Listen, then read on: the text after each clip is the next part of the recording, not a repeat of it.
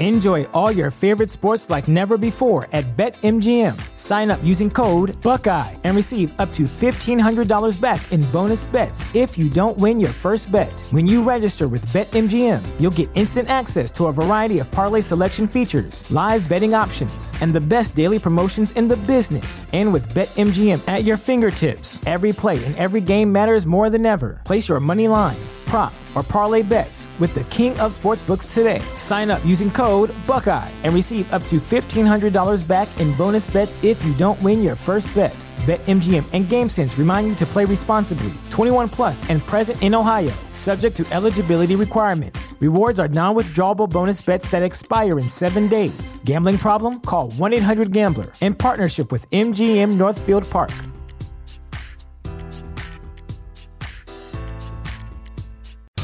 You're listening to a Countout Podcast.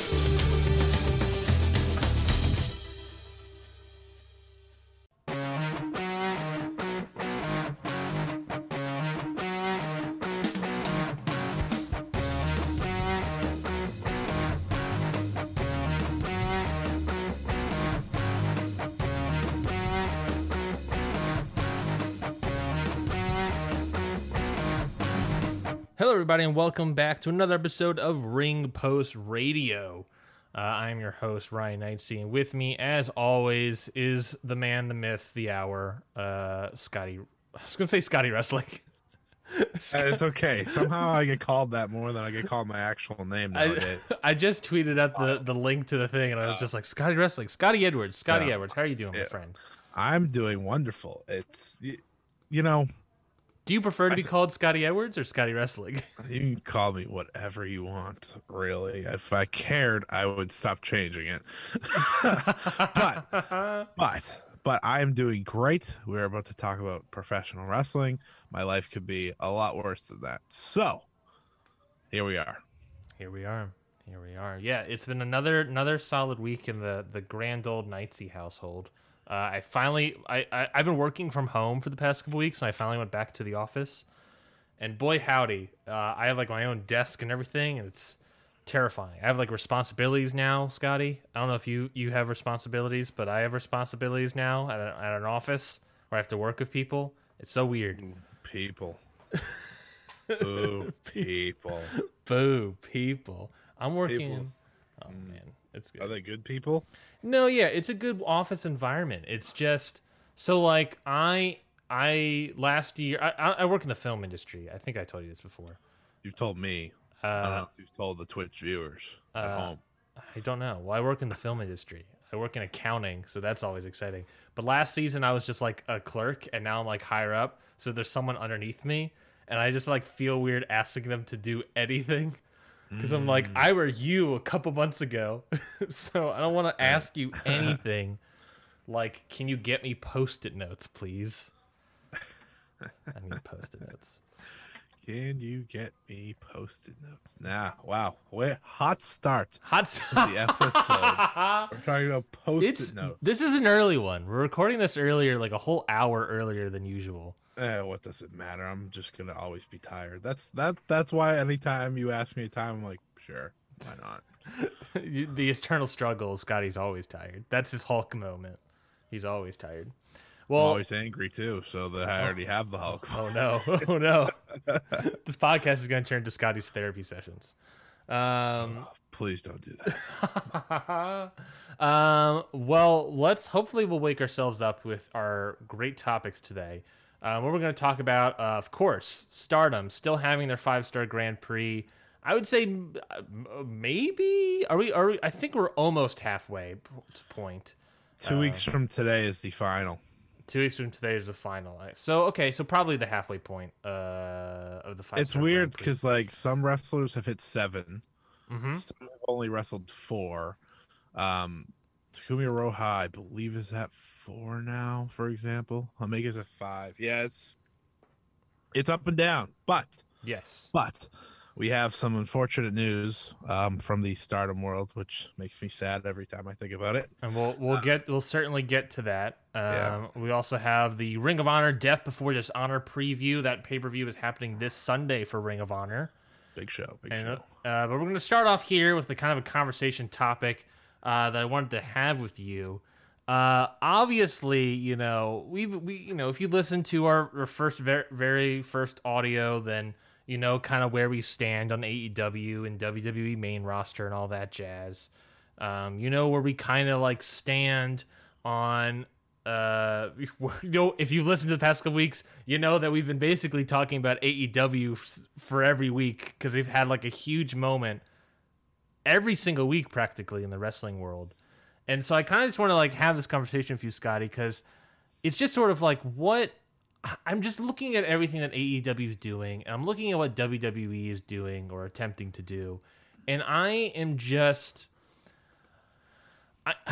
confused, concerned for WWE because I don't know what they can do. Like I don't know what other chips do they have to put down? What are the cards to put down? Do they have anything else under their sleeve? They bring in Brock. They brought in John Cena. I don't know. What can WWE do at this point to try to catch up? Because it feels like AEW every week is breaking new records on pay-per-view, television, all these things. What do you think? Just right off the bat, what do you think that?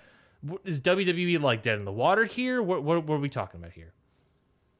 WWE can never be dead in the water because at the end of the day, they still have some of the most talented wrestlers in the world. Like end of story, they still have the talent.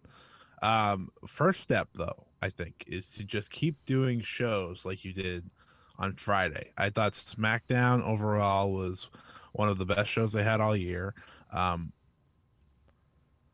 You have the special ability to have the once in a lifetime unmatchable Brock Lesnar on your roster. And I know like a lot of people don't enjoy him and they get angered by his part-time status, whatever it may be.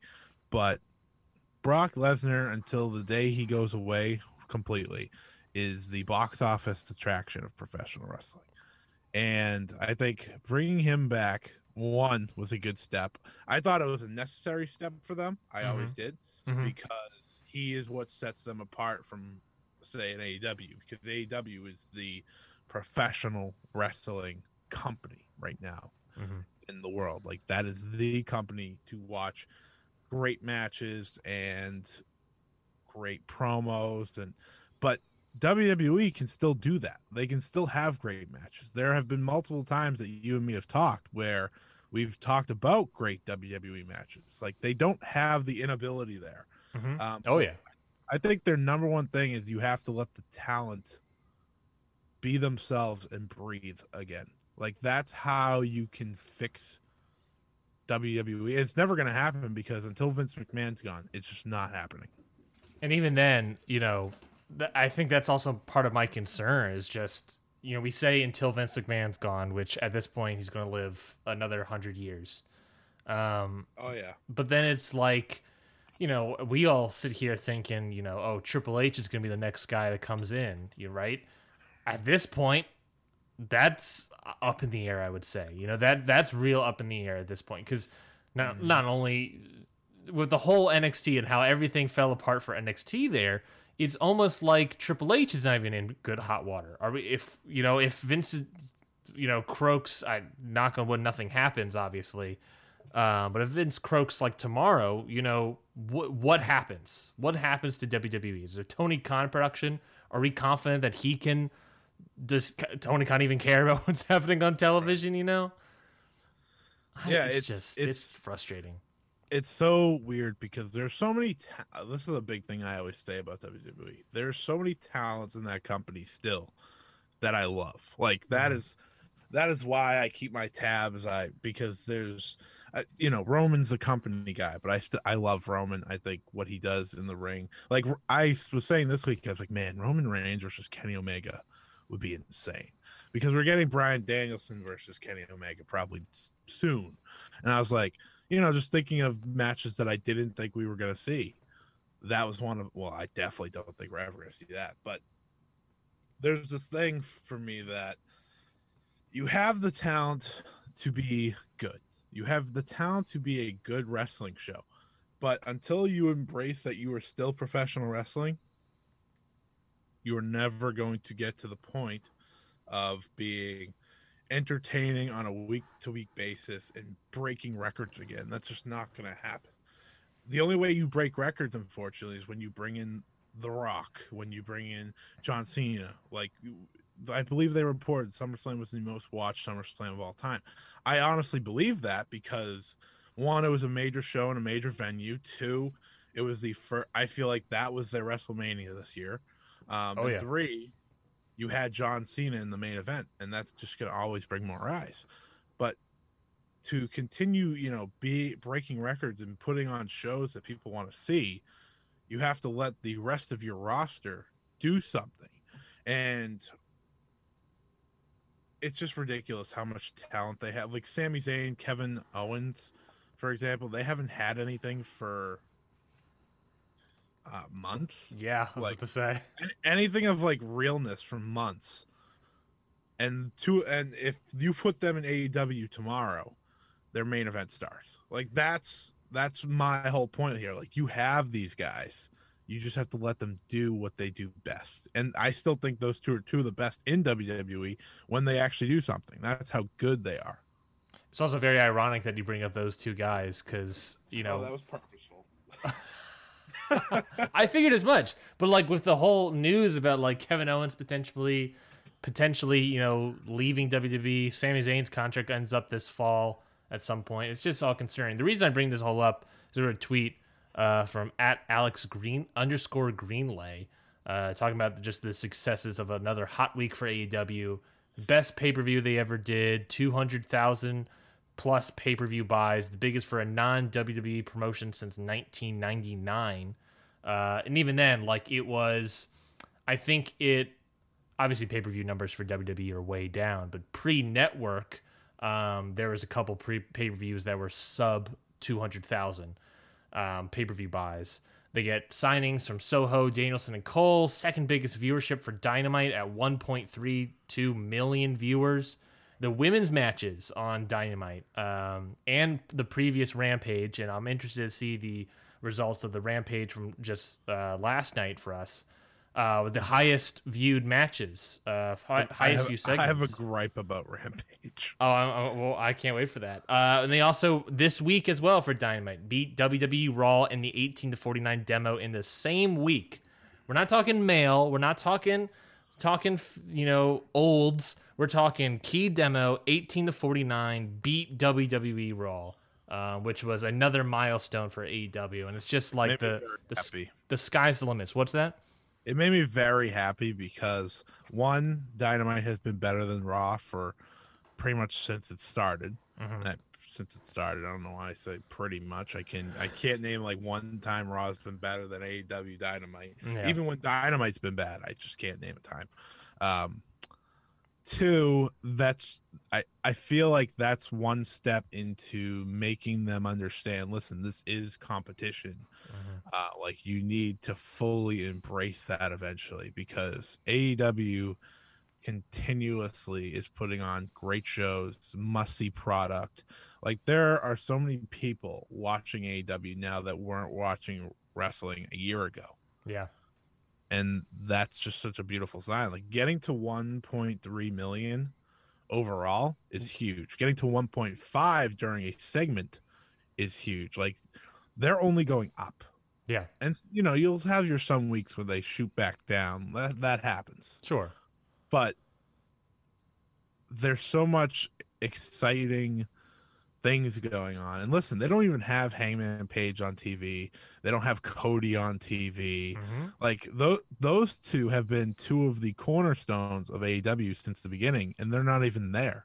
Yeah. So like they have, and they're going to keep bringing people in. Like I hope people understand. Tony Khan has said multiple times, if there's a fit, he's bringing them in. Yeah, he said it before, like in the NFL for the Jaguars, there's a roster cap. You can't exceed a limit, salary cap wise. Wrestling, there's nothing. If I can pick up whoever I want, I'll pick up whoever I want. I don't blame them. I think it's the right move. I mean, Lee Moriarty, I think, is the perfect look at that because, one, great professional wrestler, guy you can. I don't think he needs to be like in the main event right now, but he's a guy you can build it around moving forward. Daniel Garcia, like those Yeah. That is something he has said on one of the media calls and in like multiple interviews, is that I'm going to keep adding young talent because at the end of the day, it's all about having that next wave of talent. Yeah. Like, yeah, he has the Punks and the Danielsons right now, but they're not going to be around forever, and you need to have the talent ready. I think Darby Allin's growth from where he started to where he is now is the perfect example for how Garcia, Moriarty, others like that can build their way up, because those two are absolute studs. And Garcia is already, doing huge things for them, so it's not even like it's going to take a while. Yeah. I think Moriarty was just a great signing overall. I just want to quickly say about Moriarty. He has, to me, not like the same like Enigma energy, but in an artistic sense, a very similar Darby Allin energy to me. Like both guys know their character. They know who they are, what they're doing. They have their aesthetic down perfectly. They both understand. I was able to watch like a Moriarty promo. I think someone put it in our Slack for Count Out, and I was just like, this guy gets what he's trying to do, and it's just like, what a pickup! This is the pickup. If they do it right, he can be another sort of Darby star, in my opinion. But again, yeah, as much success that AEW has, obviously there's some hiccups as well. There's gripes overall. There's despite the women's division having the highest rated segments in like 3 of their last 4 shows, I think. Yeah. This past week was a little tough. I'm not gonna lie to you. That's fair. But it's still, I mean, there's still a lot of gripes for women's wrestling in AEW, and I think that's obviously one of their, biggest growth points on their product. What are some thoughts on failures for AEW, I guess? Does that include Rampage last night? Rampage wasn't a failure because I actually liked 2/3 of the show. It's the third part that I was like, why is this happening? Why is this the end of the show? Who cares? Like, this is only the end of the show for Cincinnati and literally no one else. But first off, I think my it's not really a gripe, but I think it's telling. Someone asked CM Punk about the ranking system in AEW, and he said, I don't really know how I feel about that. And I think a lot of us can agree, like, we still don't really know how to accept it, because a lot of the times only one person matters in the top 5, or no one matters in the top 5. Like, Hikaru Shida has been in the top 5 of the women's division since pretty much losing the title, yet we have not seen her on Dynamite once, not once. She was in the she was in the Casino Battle Royal, got eliminated in like seconds unceremoniously. And if you asked a normal AEW fan, like not the super diehards, whatever, like when's the last time Hikaru Shida wrestled, they would probably have no clue, because there's a very little chance they're watching Dark or Dark Elevation. I think that's clear for still a lot of their fans. Like, they hit like 400,000 views maybe a week, but that's not a lot compared to Dynamite, Rampage on just the first night alone, like for viewership. So, like, I guess the rankings are like my one little critique, but at the same time, it's different.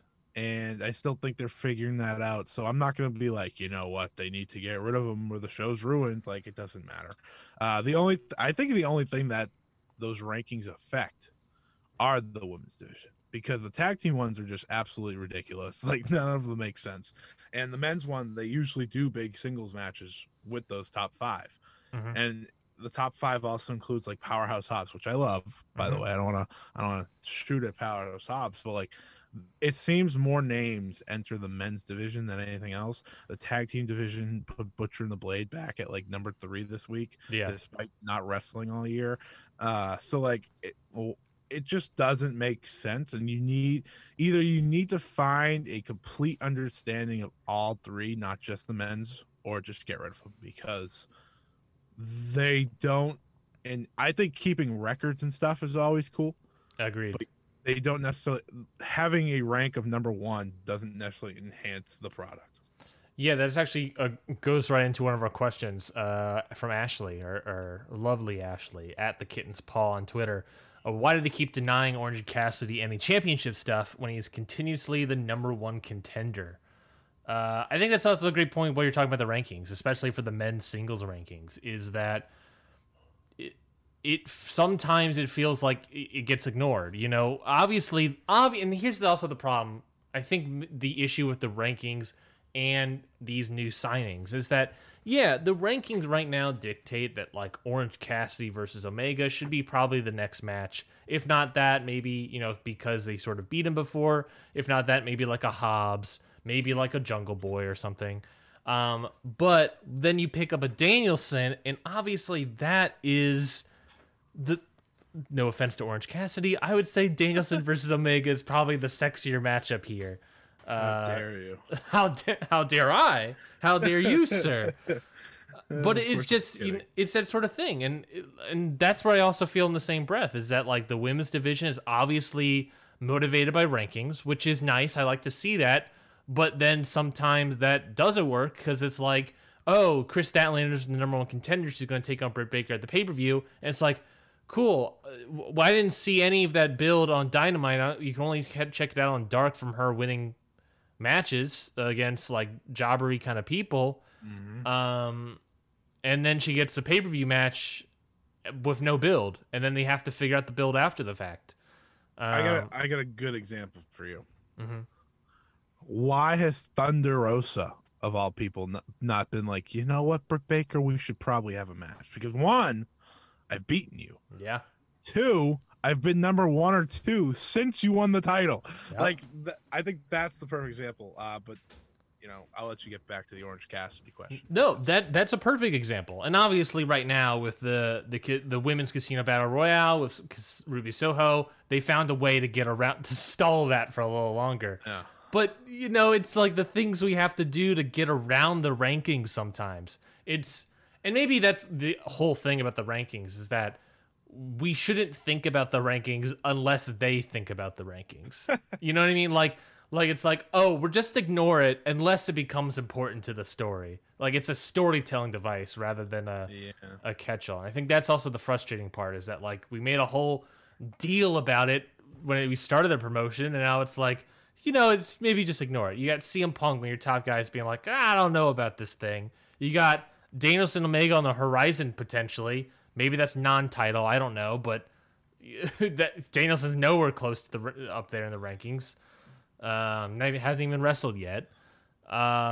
If they figure out a way to have like weighted matches, in a sense, like, oh, if you beat someone in the rankings, it means a lot more than when you beat a jobber, then that'd be one. No offense to those, they're not jobbers, they're just wrestlers who are young and they are getting a payday. They're not trainees. Jobbers. Because like that would be me calling Lee Moriarty one, and that's not true. That's fair. So that's like fair. I take it back. That's fair. But like the rankings are like my one pet peeve, because they should somehow make sense, but at the same time they're impossible to make sense. Yeah, no, it's kind of frustrating how they make sense, they both don't make sense at the same time. Danielson Omega, I'm very excited for that. I'm very excited to see how that comes out, despite the rankings. Do you think that is, for this conversations about what can WWE do, is focusing on sort of like rankings and focusing on that sort of aspect, you know, whether or not they gimmick it? Do you think that's something WWE can do to make their product better? Maybe that's, I guess, the ultimate question. Can WWE be better if it acts more like AEW, or if they lean more into what they're going for, which is big guys, where the big boys play? Yeah. And just leaning more into that energy. You know what WWE can do? I think it actually goes hand in hand with the rankings in a way, is save big matchups. I think that's something that they have been doing terribly. on television, especially. Like, you have Damian Priest, and I'm not like the biggest Damian Priest fan by any means, but you put Damian Priest versus Sheamus on TV, and then you do the match at SummerSlam. Like, you could have easily built that up, old school way, number one contenders match that he wins, and then you get that match. Instead, you're doing it multiple times to get to a title match. That's not how you're supposed to do it. And the matter of it all is that it's just, you need to fill 3 hours of Monday Night Raw and 2 hours of SmackDown. So it's nearly impossible for you to hold off on all these big matches, because you don't want to embrace being like a Dark Elevation some weeks, or even Dynamite, because once in a while we will get one of those helpful talents from Dark Elevation to go on AEW and face Thunder Rosa, for example. Like, that is something we've seen on Dynamite. And saving big matches makes your pay-per-views better. It can make your TV better. And here's the one thing I think WWE still does really well. When they have a story that they want to actually believe in, it can still be good.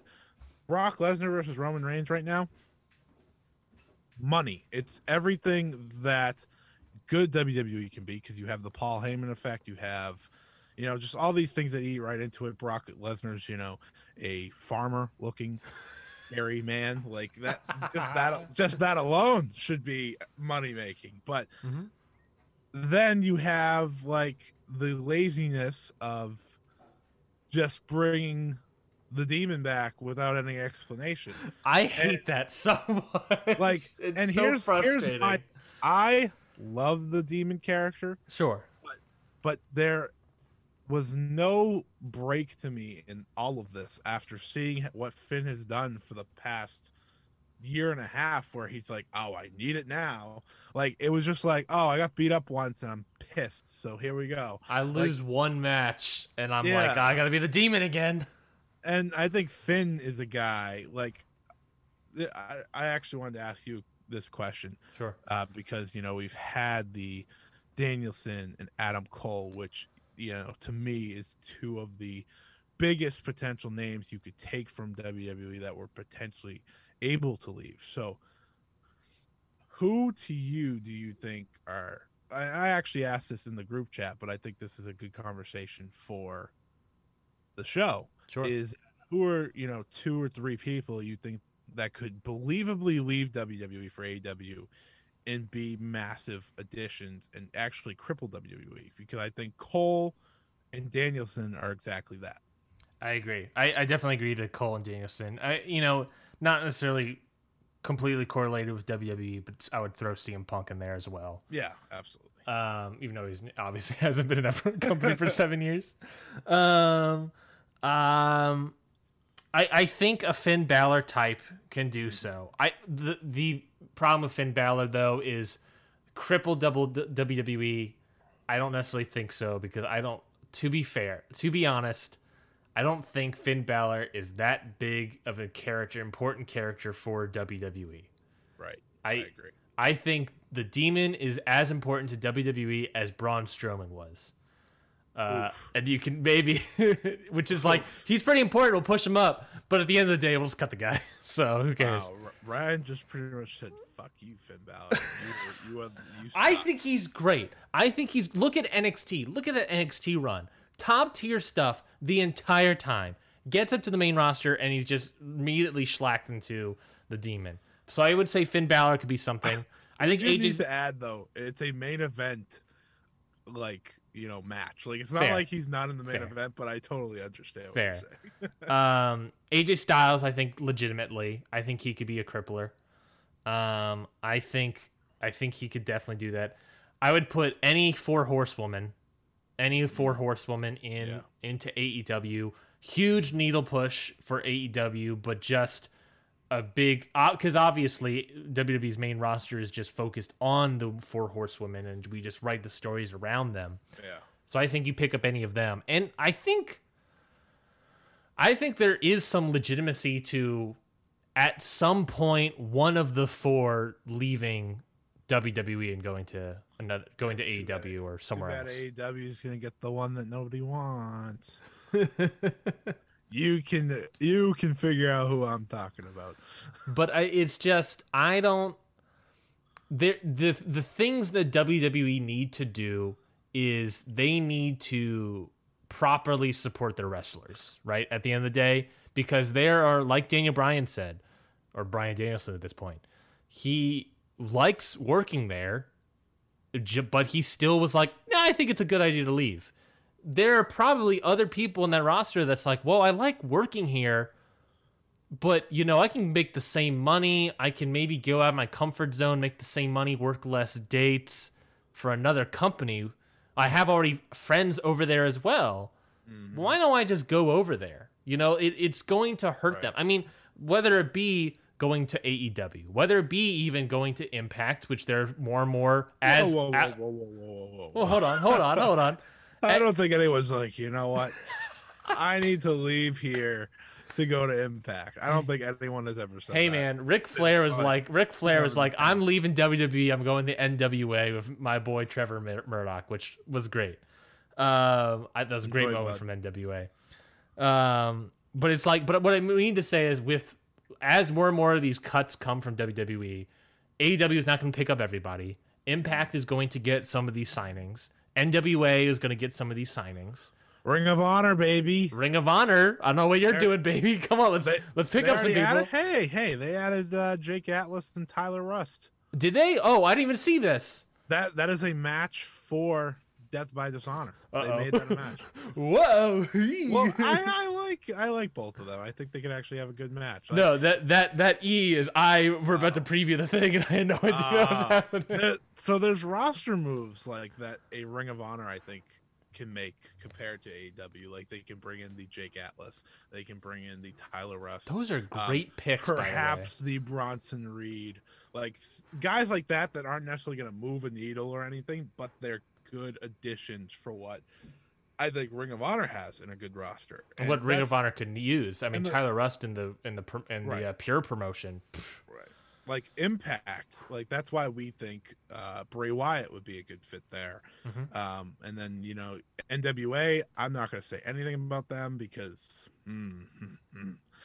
they pay Tyrus. That's fair. That being said, my one name that I think does cripple WWE, besides all the names you said, which were all agreeable, is Kevin Owens. I think he is the big name for a lot of people because what Kevin Owens has been for them is, one, a top star since day one. Mm-hmm. Two, he has fit every single mold they need. Yeah, perfectly. Like he is the ultimate player in a sense. He can be a babyface. He can be the best heel. Like bar none, he can be the best heel. And I think his misusage or underutilization is what will, one, make him leave, and two, some of his best friends are in AEW, which is why him and Sami Zayn leaving together makes the most sense, because Kevin Owens is a good example of, I love working for WWE. I love what they've done for my family, but I need to be a part of this. That is, he is in the Bryan Danielson situation. He's not Bryan Danielson, but he's just a step below, and Kill or Mount Rushmore, whatever you want, is a wonderful idea and wonderful thing to think about when it comes to AEW in, say, I don't know, 6 months. It's also very funny that they do the Adam Cole bit, and that as soon as Adam Cole arrives, there's news about Kevin Owens contract coming to an end. Hopefully, he's kind of thinking about doing this. It's like, oh man, the hype machine is I don't know if they're doing. I'm not saying that anyone's doing it on purpose. I'm just saying the coincidence is there, and the hype machine is back in rotation. But that's also the point. What can WWE do? I think they got to make their roster happy to be there, because now they're starting to lose people that even like working there. Oh, you know what they need to do? They need to push a young upstart like, I don't know, Adam Cole. Oh, wait, he's not there anymore. That news, I assume you saw that news about Adam Cole. That news of Adam Cole being like, yeah, we're going to turn Keith Lee heel Terrible idea. Poor Keith Lee. I love Keith Lee. I think he could work as a heel, but you don't do that. And then put Adam Cole. But I think that, and apparently the rumor was that this was Vince's idea. Like, it goes to show that, like, Vince has said that he apparently behind the scenes likes Adam Cole, yet he sees him as a manager. Like, it's like, oh, okay, so that's kind of where we're at in this sort of this lineup. And it's just like, I'm concerned that I'm not sure there is anything left for WWE to do. Yeah. Okay. So with Keith Lee, I don't know if they remember the last time he was on TV, but he was getting cheered like crazy when he beat Karrion Kross. Like, they mattered for a second. And I think Keith Lee's a guy that everyone wants to cheer. And like you said, the fact that they're even considering turning him heel tells me a lot about creative, tells me a lot about the blindness that they have as a company still. Because Keith Lee, to me, was the perfect person to strap the rocket to and send to the top. Adam Cole, I feel like we can all agree, was the perfect person to do that. I know a lot of people don't necessarily love Adam Cole matches, or at least Adam Cole NXT matches.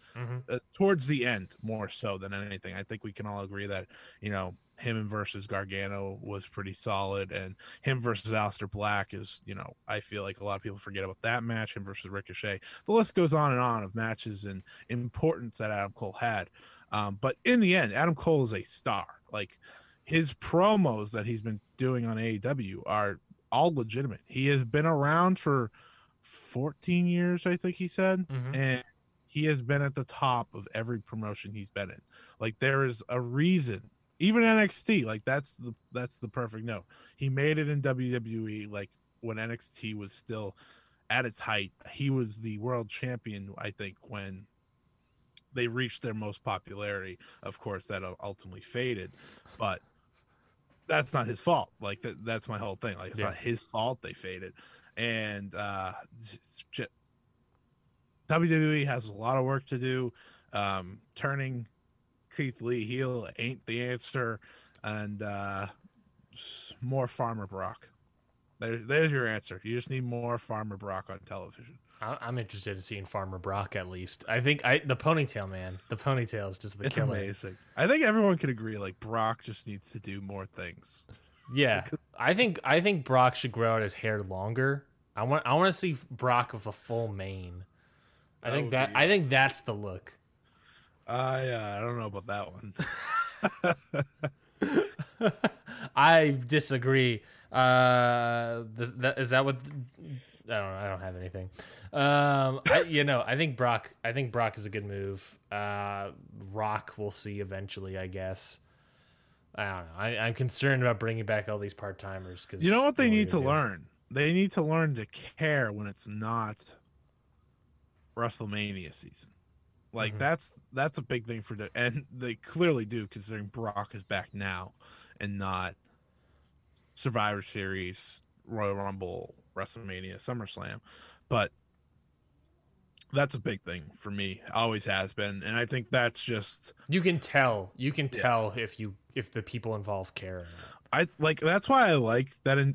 So sometimes I hate that AEW only has 4 pay-per-views, but that's because of a Danielson versus Omega situation where I'm like, okay, like, I need to see this match on pay-per-view, but I don't know how you get to Full Gear without doing it, because you got to it on the very first Dynamite. You were like, you know what, we're just gonna send it. So, like, that's when I complain that AEW doesn't have more than 4 pay-per-views, but at the same time, having 4 pay-per-views makes the product better as a whole.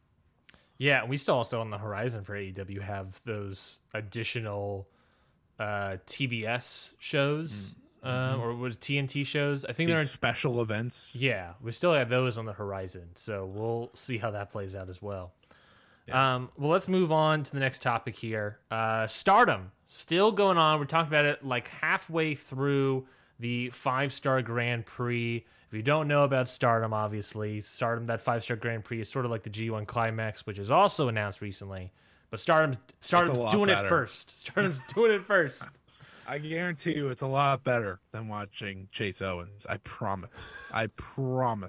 It is so much better than watching Tama Tonga versus even like Tanahashi. Tanahashi cannot save every match, people. Dude, you don't want to watch 20-30 minutes of Chase Owens versus Toru Yano ever again? I didn't, because I heard about that and I was like, yeah, not a chance.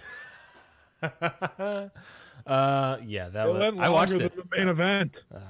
Yes, that is accurate. I actually loved that main event because it was so quick. Yes.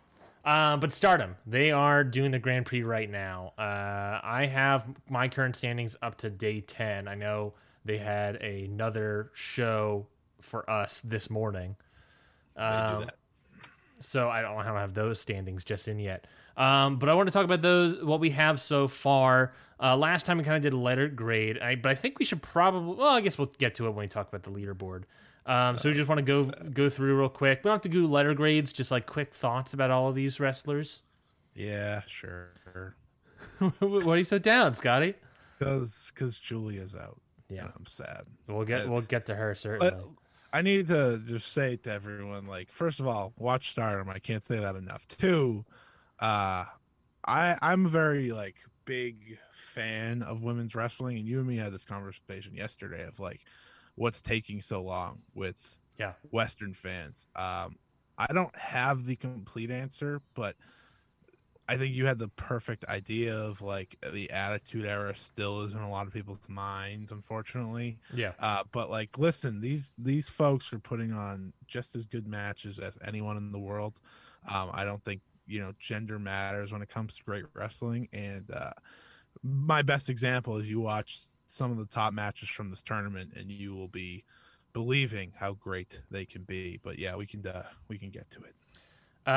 Let's start off with the bottom of the leaderboards this time. So we're going to start at the bottom of the red block. I believe the red block is the B block.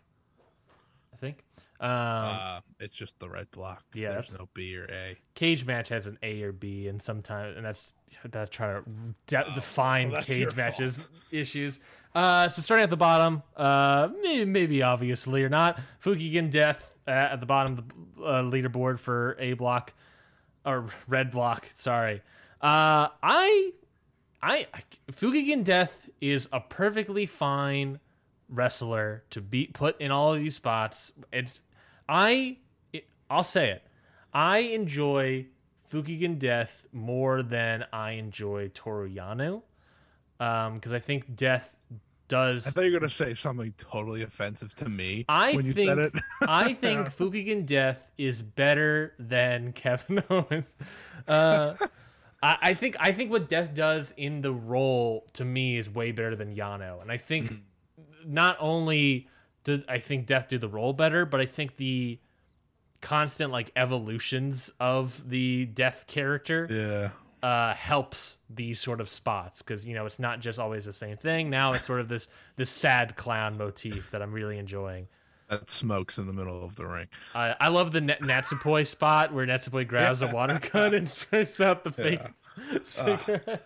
See, my big thing with like Stardom is that you can get like these very entertaining, not so serious matches, and then you can get the serious matches as the show goes on. And I think Fukigen Death is the perfect example of getting that. I agree. But and it's funny, I don't know how many people know this, but like the wrestler that is Fukigen Death is Kaori Yoneyama, who's actually like insanely good at the wrestling part of all this. Like, she is so good, but in Stardom only, she is these wonderful Death characters that are strictly there to entertain the masses in variously odd ways, whether it be death to death and then running into the corner and getting hit, then getting angry and kicking the corner, and it's so much fun.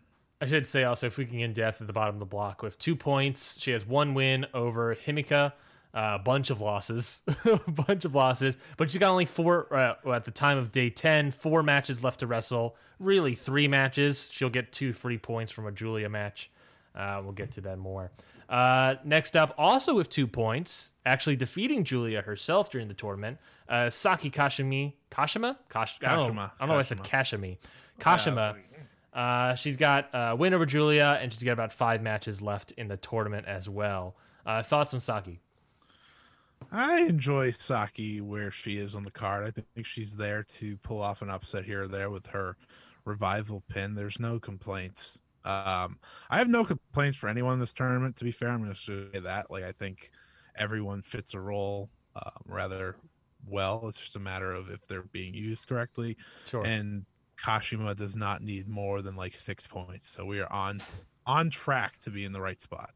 I was gonna say, do you think who do you think is gonna be the bottom of the block, Death or Kashima? Because Death is gonna get 2 more points and be at 4 after the Julia schedule. I'm not gonna spoil anything, but it looks like it could be Kashima lower. Well, let's move next up, going up the ladder here. Someone, what we talked about her last time, was at the top of the leaderboard, Mina Shirakawa. 4 points. She has a win over Kashima and Death, so that's a good spot to be, I guess. With 4 matches left, how do you think Mina has been this tournament so far? I have never ever like went out there and said I'm a Mina Shirakawa fan. That being said, she has had like 3 straight matches that have been good. Yeah, if not really good. Like she's with Starlight Kid, who I think Starlight Kid's just on another level from a lot of people anyways. Yeah. Himeka and Julia. I think she had some very good match. None of them are long, like, so they're very easy watches. I think they're like the longest might be 8 minutes, but very entertaining. She's kind of fighting with some fire that I've never really seen out of Mina Shirakawa. And that's a good sign for her, because I think anyone that follows Stardom knows she's not going to be the Wonder of Stardom champion or the World of Stardom champion. Like, she's at the highest level she'll ever be at probably right now, as 1/3 of the Artist champion. She was the future champion. So good for her, good showings. And that's all I can really ask for out of these bottom couple. Yeah, she's a solid prelim wrestler that if you give the tap on the shoulder, she can... This might sound like a weird comparison, but stick with me. I do this a lot, so I have weird comparisons. What did I compare? Who did I compare earlier? Yano and Fukigen Death. But did I compare someone to Finn Balor? Braun Strowman. Finn Balor. Yeah. The Demon. I have weird comparisons here. Mina, to me, is a lot like Taguchi in New Japan. Interesting. And the reason I say that is that Mina is going to be someone that's not necessarily going to be pushed all the time anymore. She's sort of up there in age for this promotion. Anymore. She's been there for like a year. Oh, I know. Well, I mean, I know like, what you mean, though. In a wrestling landscape. She had her push. Yes. And but despite all those sort of things, she's sort of the prelim kind of person. You give her the tap on the shoulder, and I think she can deliver a solid match. Like, I really enjoyed that Starlight Kid match from her. I thought she put in a great performance there. And I just think that she is someone that, like I said, tap on the shoulder. She can step up and step into a spot. I don't think that spot will ever be like a world title run, but I think she can do something. If that happens, then something went terribly, terribly wrong. And that's not a shot at Mina Shirakawa, but they have so much talent right now that, like, if they went with her, I'd be like, what are we doing? That's fair. Koguma with 4 points has a win over Natsupoi and Starlight Kid as well. She's got a bunch of matches left, 6 matches, in fact. We've barely seen any of her. Yeah, big time Koguma. You just messed me up. It's Koguma. Big time run coming in the next 2 weeks. I think she wrestles on every show, which is kind of insane. Probably has to at this point of 6 matches. Jesus. That being said, Koguma has been a wonderful addition to their roster. She fits the veteran bill really well, despite not necessarily being there for the past 5 years. Like, she just came back earlier this year, and I think she's only gotten better and better, and returned to form in a sense. Her match with Julia incredible. I think that was probably her best match since returning to Stardom. And she has a big spot at the upcoming. Oh, for those who don't know, Stardom's running Osaka Joe Hall, kind of a big deal. And she will be fighting the returning Hazuki. So that's a very big spot for her, which is exciting. But love Kagama. Good run so far. She's going to have to start losing a bit because right now she's on tap to win the whole thing, seeing that she has 6 matches left. Yeah. But yeah. Yeah, she has potential to win it all. I mean, she's probably going to get a win over Death, I have to assume. Iwatani, probably not. Watanabe, probably not. But yeah, she's got as much matches as Aroha has. So I'm very interested to see where she goes moving forward. Himeka, moving forward as well. 4 points. Win over Shirakawa and Natsupoi. A loss to Death and Iwatani. What weird opposites there. She's got about 5 matches left. One of those matches being a Julia match. It hurts every time you say it. Himeka over the past year has very much improved, and her improvement, especially in this tournament compared to last year, where I don't know, for those who don't know, she got to the finals last year. It's very great to see because she's a very unique styled wrestler for them. Her nickname is the Jumbo Princess, so she is, like one of the bigger roster members. She's very tall. And she wrestles at a speed with some intensity that I think is very good for her. And, down the line, she could have one of those top titles. I'm not saying she probably will anytime soon because there's just, again, so many different people to go with right now. Yeah. But she's had a good tournament since the Mayu match. My audition for a replacement host for a 5-star Joshi podcast is not going well, is it? I'm getting all the names wrong. It happens. We all get the names wrong. I called Gambar Pro. It's actually Gambari Pro the other day. Like, it's whatever. It just happens. You gotta hear it once, and then ultimately you'll get there. That's fair. Natsupoi with 5 points, got a win over Watanabe and Death, and 3 losses on her name as well. 1 draw with Starlight Kid. Again, Natsupoi has 3 matches left, one of which is going to be Julia.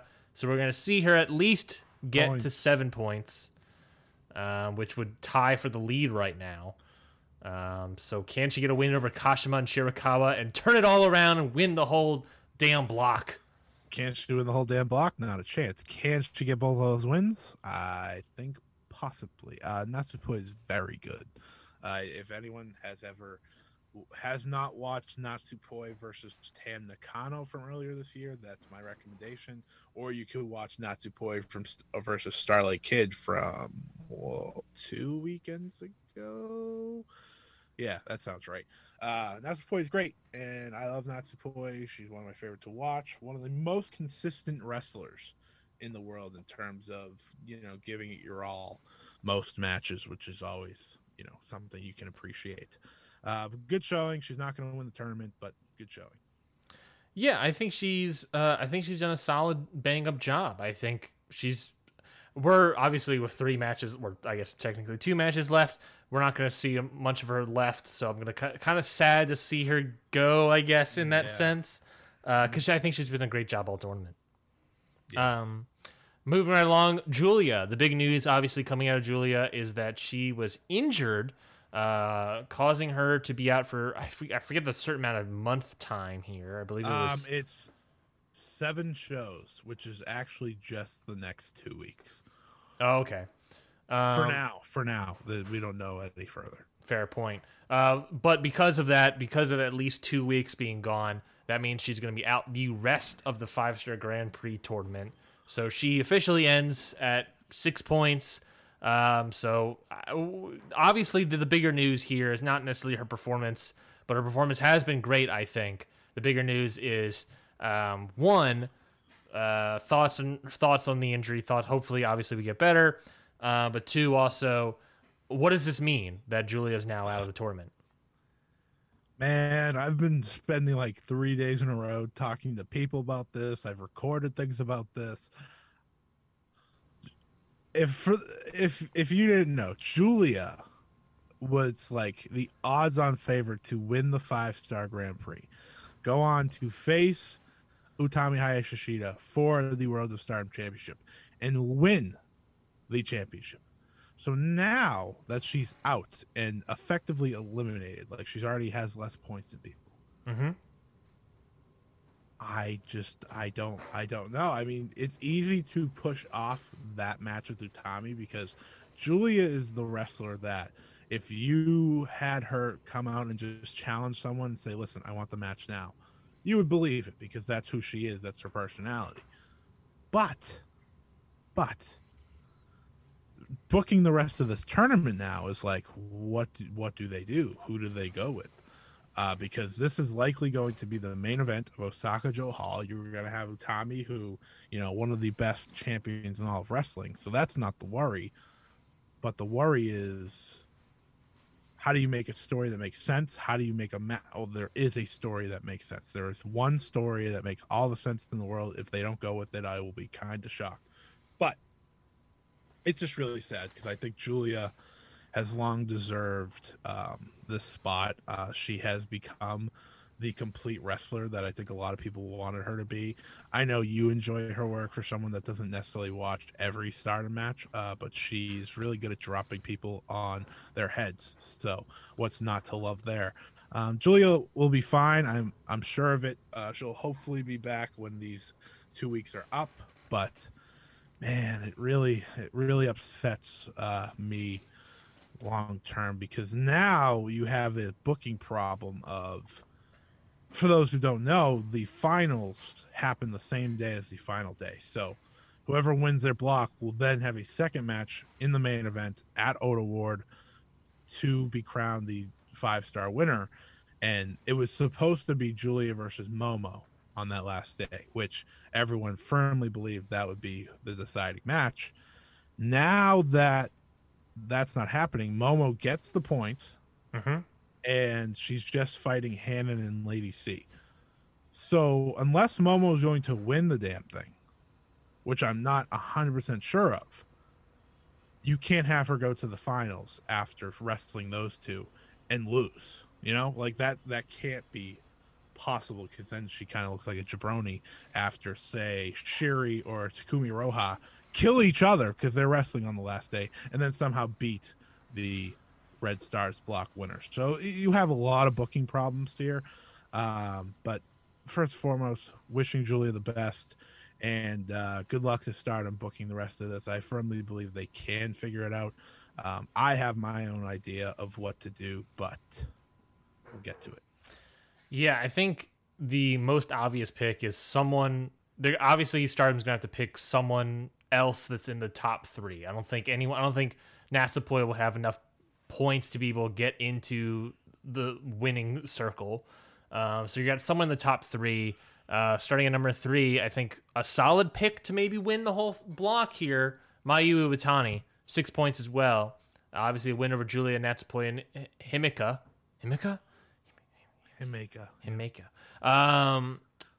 While having 5 matches left, all matches that she can more than likely probably win.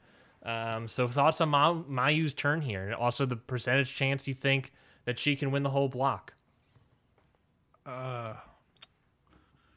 Mayu makes a lot of sense to win the block and lose in the finals. She makes a ton of sense because Mayu is one of the few wrestlers in the world, I think, that can lose a big match and not be affected because she's at that level of greatness. Her versus Starlight Kid is the final day match, which carries a lot of story, but at the same time, I think that should be the decider now that Julia is out, instead of having Momo look like a jabroni on the last day, which I just don't want to happen as a Momo fan. I think that makes a lot of sense because you could send either one of them to the finals, they can lose, but if Starlight Kid gets to the finals, instantly elevated. Like, that's the whole thing there. And if you send Mayu to the finals, it's Mayu. Like, that's not a bad choice ever. It's a safe choice. It's a smart choice. 2 Mayu matches is better than 1, in my opinion. So that is a good out for them in the Red Stars block. And especially a safe choice for main eventing Osaka Joe Hall. I mean, obviously Starlight Kid, I think will do a great job. Yes. Yeah, I think Starlight Kid will do a great job. But if she wins it all, I think Mayu is a solid, safe choice to do Mayu versus Utami at Osaka Joe. Yeah, absolutely. I mean, I think there's only one match you should do in that main event because it just makes too much sense. But we will get to the Blue Stars block in a bit. Fair point. Second on the leaderboard here for the red block, Starlight Kid. We just talked about her. 7 points here with win over Kashima, Death, and Shirakawa. Got a draw against Natsupoi. She's got 3 matches left. Iwatani, Watanabe, and Himika. I'm never going to get it right. Starlight Kid, possibility to totally win the red block here. She just has to beat... I think she has to beat... The 3 remaining favorites to represent the block, in my opinion. Yeah, I mean, right? Does she have to beat all of them to win this thing? Maybe. Mathematically, it's tough because everyone has like so many different matches left to wrestle. She has to beat 2 of them. Yes. I think that goes without saying. She has to beat 2 of them.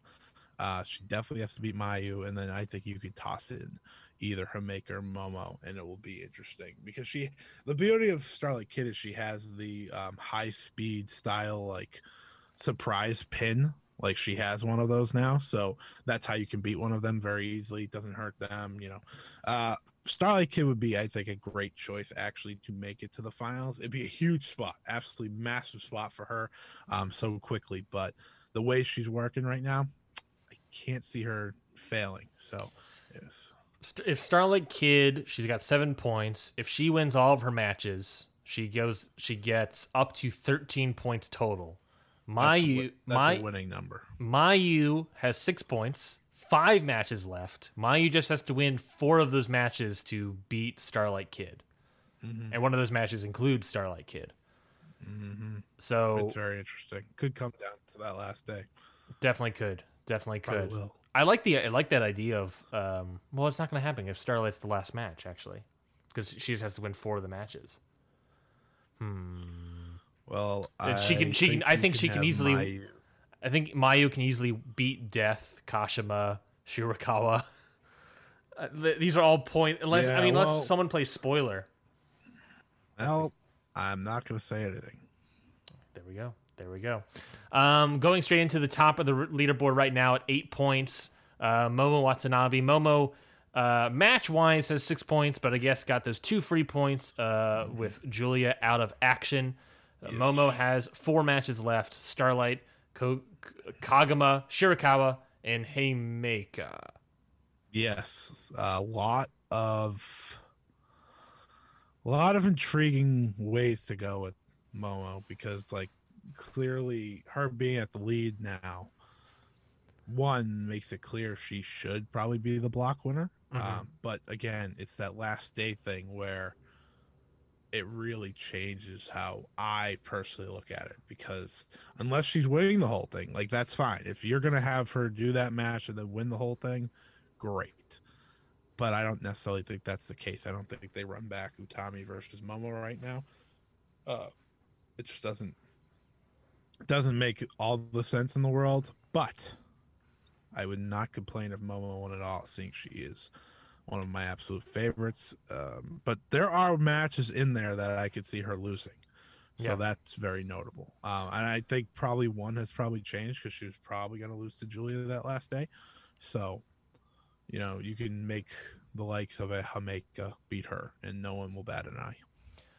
Yes, I totally agree. I think one of the... there's not many positives that come out of an injury, obviously. I'm not saying that.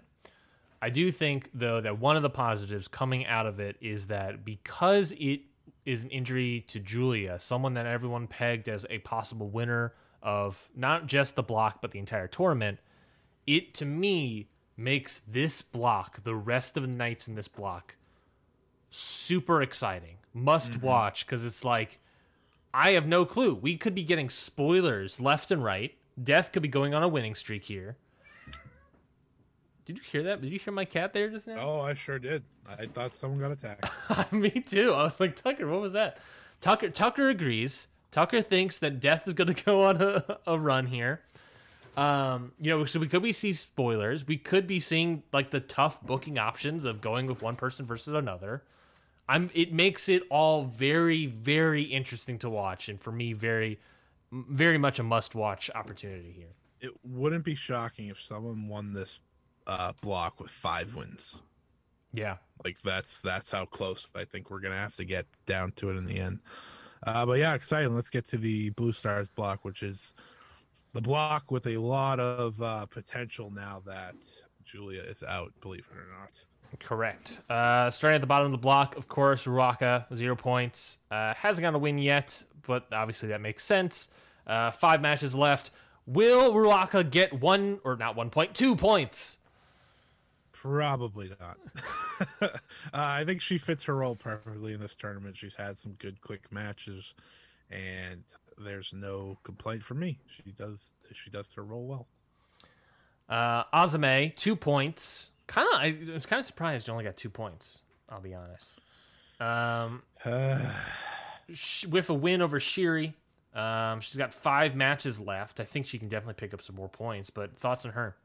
Yeah, she's got to pick up a couple more points. She has like been in the top like 3 before. I'm pretty sure in terms of 5-star points are concerned. So like it would make a lot of sense for her to pick up a big win in the coming weeks, as well as probably one over Ruaka and then another over someone else. So I think she can get to 8 points, and everyone should be okay with that. I agree. I think a possible victory over Nakano makes sense. Mm-hmm. I don't see her necessarily beating Haya Shishida. No, that would no. No, yeah. No. Ruaka, obviously, she'll get a point. She'll get some points there. Konami, maybe. Yeah, she could upset Konami, who just decided this past weekend she was God. Yeah, that's my maybe. That's my maybe is maybe. I have no idea what we're doing with Konami, but you know what? It's fine. Moving up the ladder boards. Speaking of Konami adjacent, Takumi Oroha, 4 points. She has got a win over Maika Nakano. Lost to Konami. I was not expecting that loss there. 6 matches left, so a lot more opportunities for her to climb the leaderboards. But thoughts on her so far in the 3 matches you've seen? She is just one of the best. It's just she had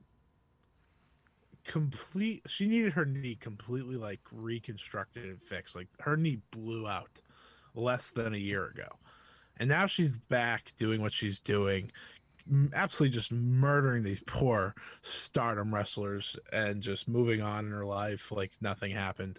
Like she's one of my favorite wrestlers because every movement she makes, everything she does has meaning. I think that's something that not a lot of wrestlers do. Like she's very I tweeted out this week, like she's always moving in the sense that everything, she's always trying to do something. She's had a great tournament so far, and I think we have a potential match of the tournament on the final day between her and Shiri coming up, because if you want to talk about 2 people that might kill each other, they are at the top of the discussion for that. But great so far, and she by all accounts is probably going to come in second or first, I think, in that block. Definitely has the possibility to do that. Before, 6 matches left. Oh geez, definitely has the possibility to do that. Oh geez. oh geez. Unagi Sayaka, 5 points here. She's got a win over Azame and Nakano. She has a draw against Maika, which that match was crazy to watch. I talked to someone that was like days removed from it, had no idea they went to a draw, and he was like, "What is happening?" He's like, "Why did she go to a draw with Maika?" Yeah, I was like, "Man, I don't know." I was surprised by that. I love though that image of Maika, just the streak of blood coming from her mouth, almost like a grin coming from her mouth up her almost hairline. That's because Unagi listened to me and added the big boot to the arsenal. She, first big boot she does, and just absolutely destroys the poor woman's mouth. Oh my god, the reputation to the boot. Sayaka, I think she's got 3 Oh, no, I'm looking at the wrong person. She's got 4 matches left. Obviously she'll pick up some more wins against Ruaka. I don't know if she'll necessarily get into the top part, but I think she'll probably end up somewhere on the top half of the block here. Stardom, aka Rossy Ogawa, loves Unagi Sayaka. People, you have to understand, she is going to win one of those top belts very soon. She may not be the best in-ring wrestler, but everything she does, you could feel like she has that star power about her. Mm-hmm. She can be annoying at times, which I think is part of the idea behind her. Like, the entire roster doesn't like her unless you're Cosmic Angels, so like that's an interesting little thing for me. She's had a pretty good tournament, all things considered. Like, she's definitely not the best wrestler in the tournament. She's probably on the lower half, but you know, when it comes down to it, she's had some good showings. I don't need another draw for her. We don't need 20 more minutes of Unagi. And Shuri's probably going to kill her tomorrow, so that's tough. I just want Unagi to get draws from here on out. Every match a draw, even Ruaka.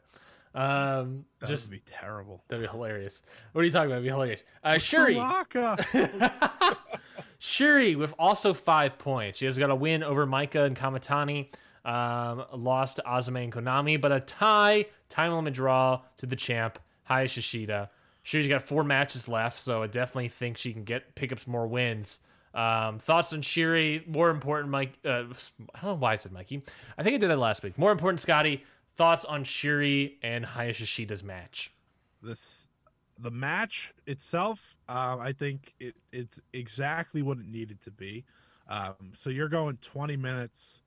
You are living up to a match that is in like the atmosphere of everyone wants to see what you can do. Like, there was a lot of pressure in that one. Yeah. And you know, you're going to go to a draw. You only have 20 minutes. You're not in the same environment that you were for the first one. All things considered, I think they did a very good job. It wasn't the best match of the tournament. Wasn't anywhere close to their title match. That being said, it felt like a different match, like it needed to be, like more of a kind of a sprint. Like, they opened up just absolutely destroying each other with I think it was forearms or something. Yeah. And you know, they had like a sick bump where Shuri went to kick Utami and just got caught in the outside for a nasty power bomb. Like, these two get it together. And this is where I say there has to only be one winner, I think, in the 5-star Grand Prix now with Julia out, and it has to be Julia. Like, after that match, they said, listen, we need to go to a no time limit.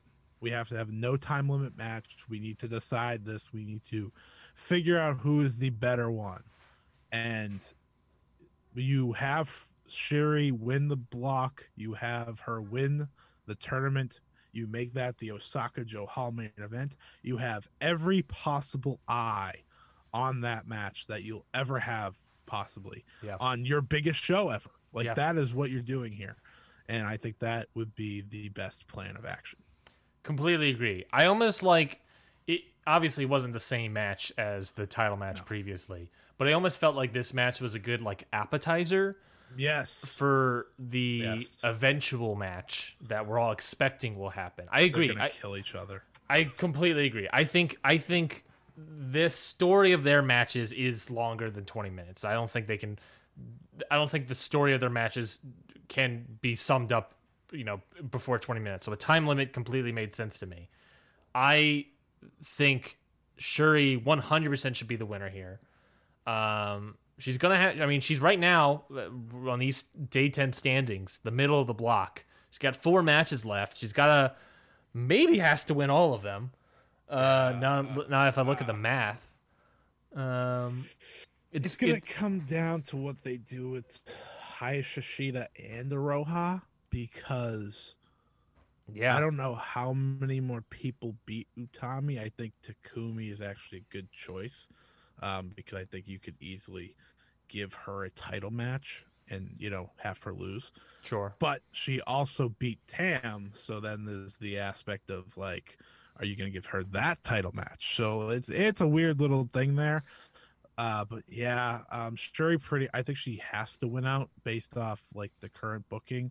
I actually thought Shuri winning this match would have been a good idea, but once Julia was announced out, that kind of defeated the purpose in my eyes. Like the draw made way more sense. Agreed.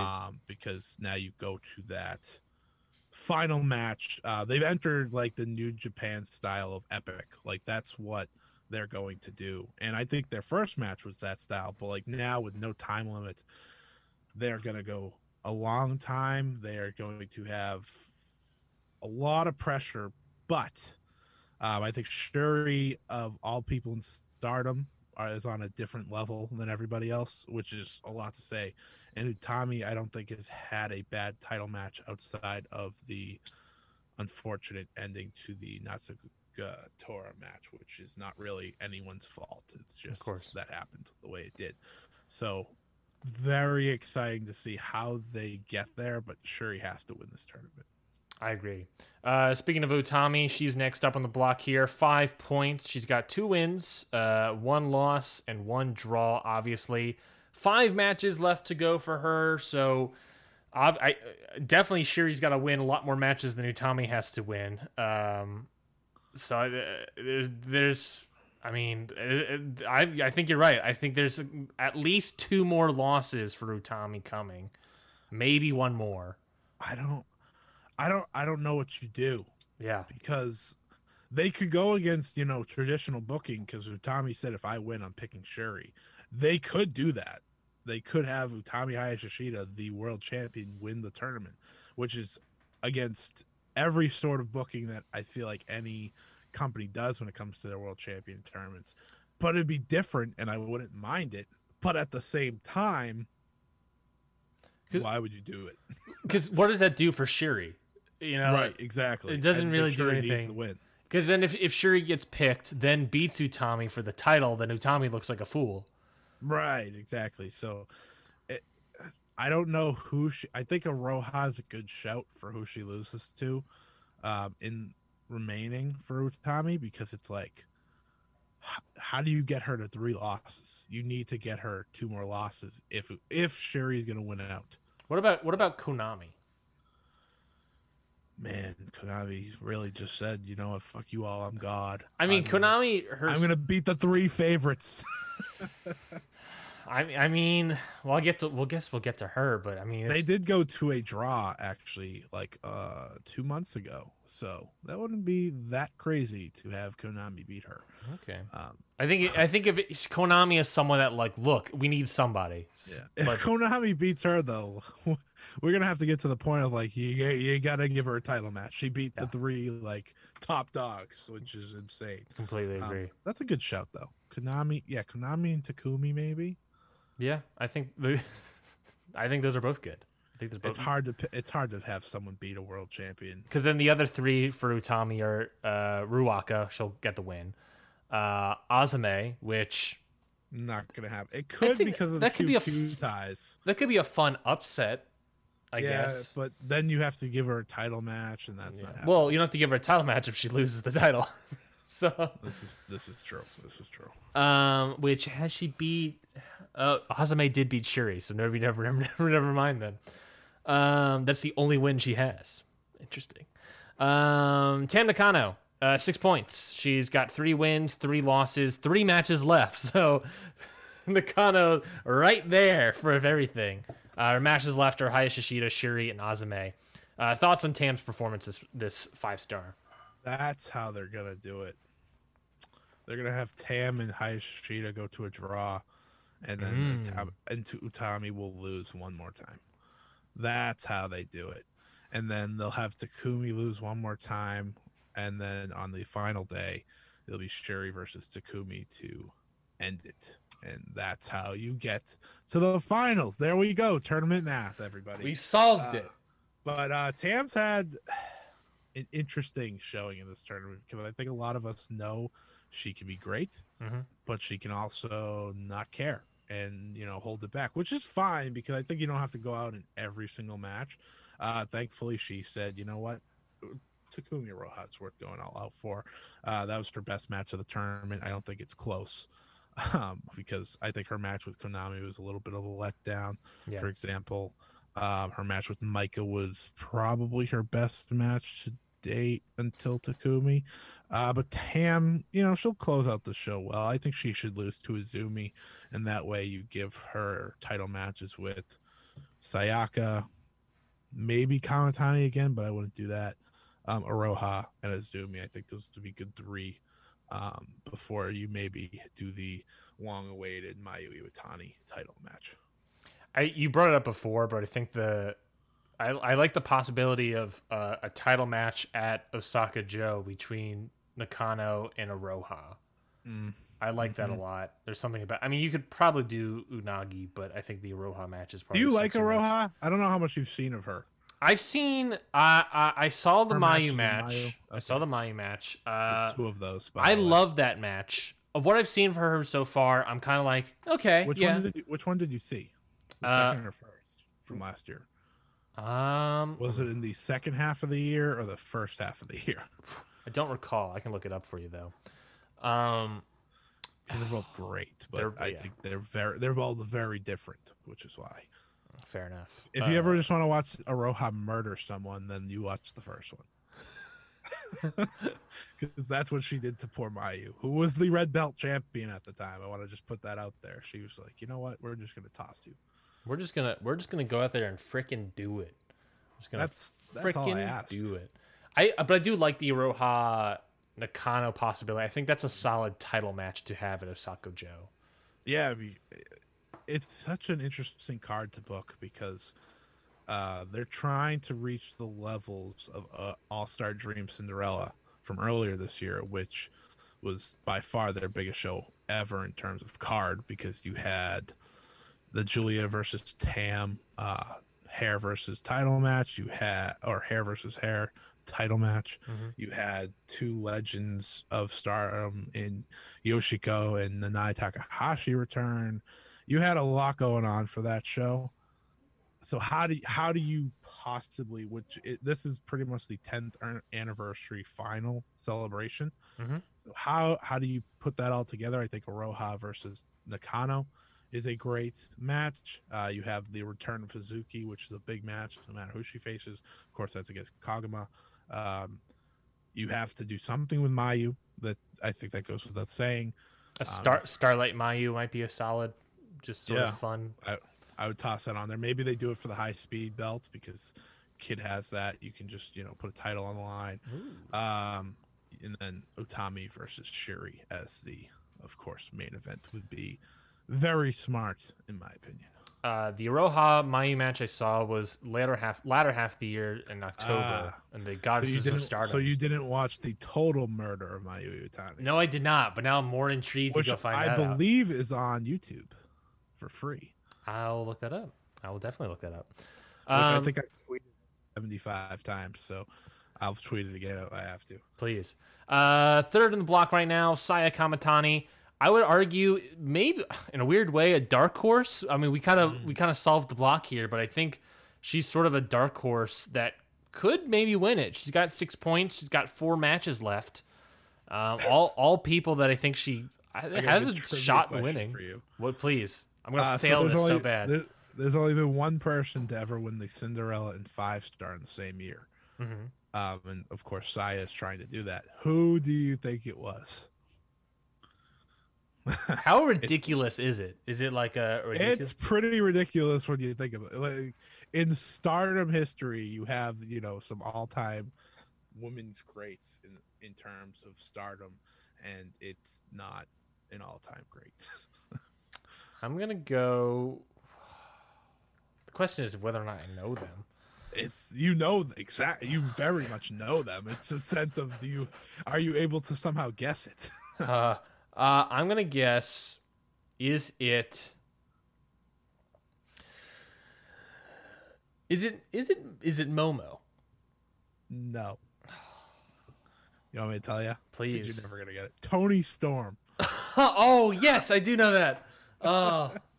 Yeah. What a wild. I forgot that Tony Storm wrestled in Stardom for some reason. Stardom fans try to forget that too, I'm told. Yeah. Tony Storm. What happened to her? Where is she? It's funny. Toni Storm is really good for like American wrestlers. Like she's not American, but like wrestling in America, I think she's quite good. I agree. But having her be the only person in the history of Stardom, a place where you have Io Shirai, Kairi Hojo, Mayu Iwatani, to name a few, and she's the one to only win both tournaments, is kind of just wild in my mind. Completely agree. Moving right along to, well, we didn't really talk about Saya too much, but she's great. I think she's great. She's great. Yeah. Do you think thoughts on her potentially winning the block? I mean, I think it's totally possible. She won't, but she could.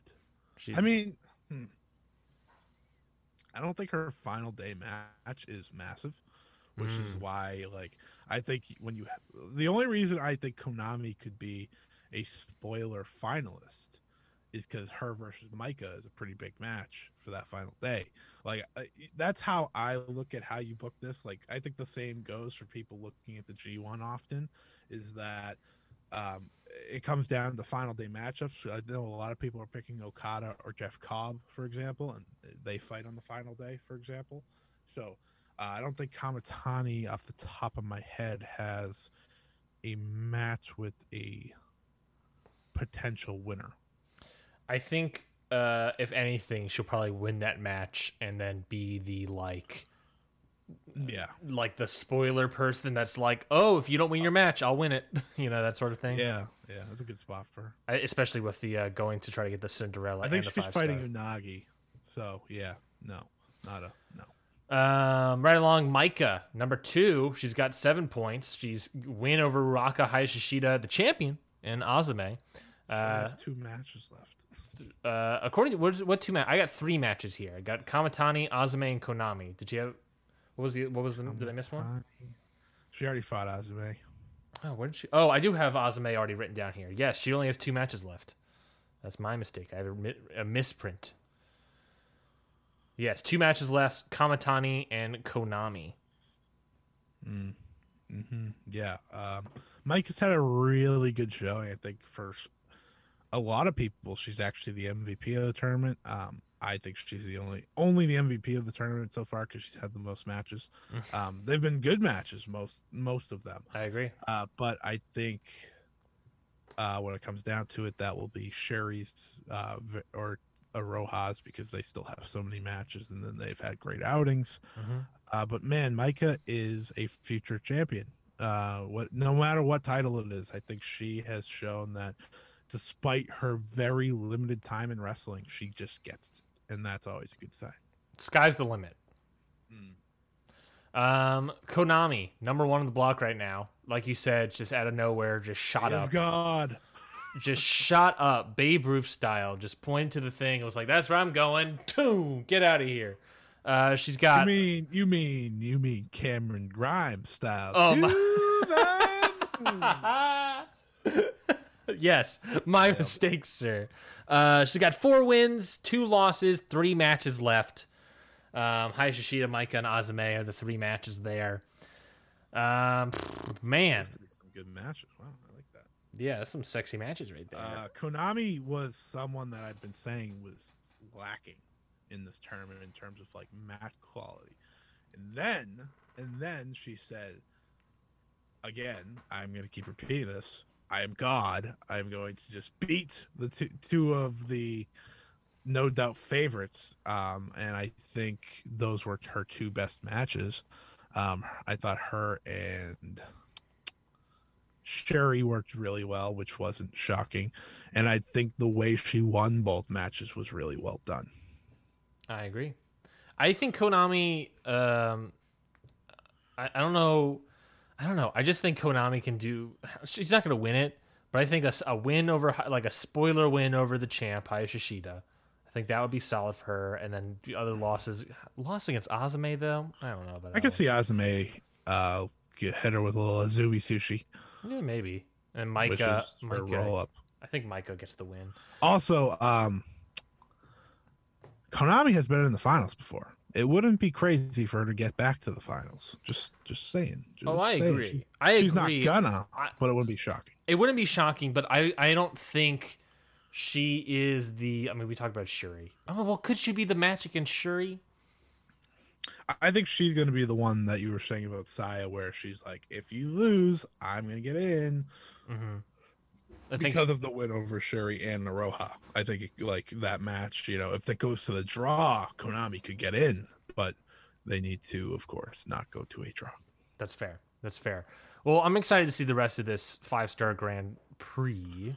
A lot of good matches left. That last day is going to be the day, of course, because whew, I can't believe I fan myself. Have certain people wrestled twice. I just hope Shuri doesn't drop anyone on their head. She's gonna drop someone on their head. Yeah, obviously this tournament, because of COVID protocols, because of injuries, it's starting to get a little cursed. Let's finish out clean, everybody. Let's finish out clean. There's a lot of nice matches coming up. Let's get there. Yeah, losing Julia is a little terrifying because she's someone that seems to be willing to wrestle through a lot. So clearly, I was talking to someone and they said, well, maybe she just wasn't actually going to win the whole thing. And she was just like, yeah, just give them the points. I'll just rest. So I'm ready for the end of the year. Or she was going to win and she legitimately just has really bad injuries, which is what I think, because it takes a lot to pull these wrestlers out. And I think Agreed. that is. I don't think Stardom is. I don't think Stardom is a kind of the promotion that will work an injury like that too much. Right. No. I think if they're like, I want to wrestle, they're gonna try to wrestle. All right. Well, you brought up something that I just wanted to talk about real quick, if you have a sec. The NXT Japan dissolved. Thoughts on Kairi Hojo returning to Stardom, if at all possible? We have no idea what's happening with her and her contract of Japan, NXT Japan, WWE Japan, WWE in general. Thoughts on that forbidden door opening? It's not a forbidden door. That is a signing. If it comes down to it, I think if Kairi Hojo returns to Stardom, I mean, a already stacked roster gets more stacked, and then I think there will soon be rumors of a certain NXT superstar possibly going back to Stardom, which I don't know if people understand Io Shirai's aura in Japan, but it at one time was considered the best women's wrestler in the world.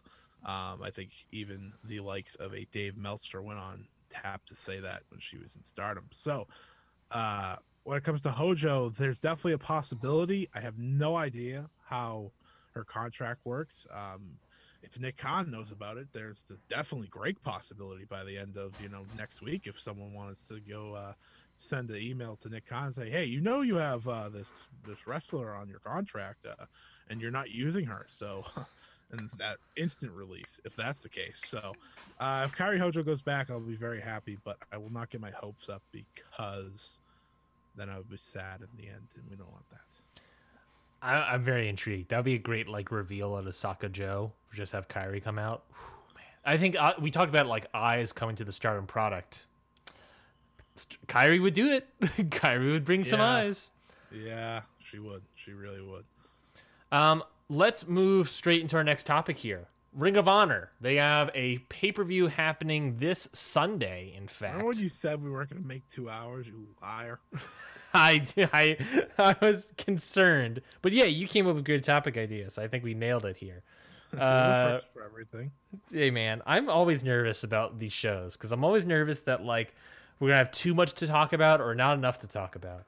But I feel like we're nailing it here.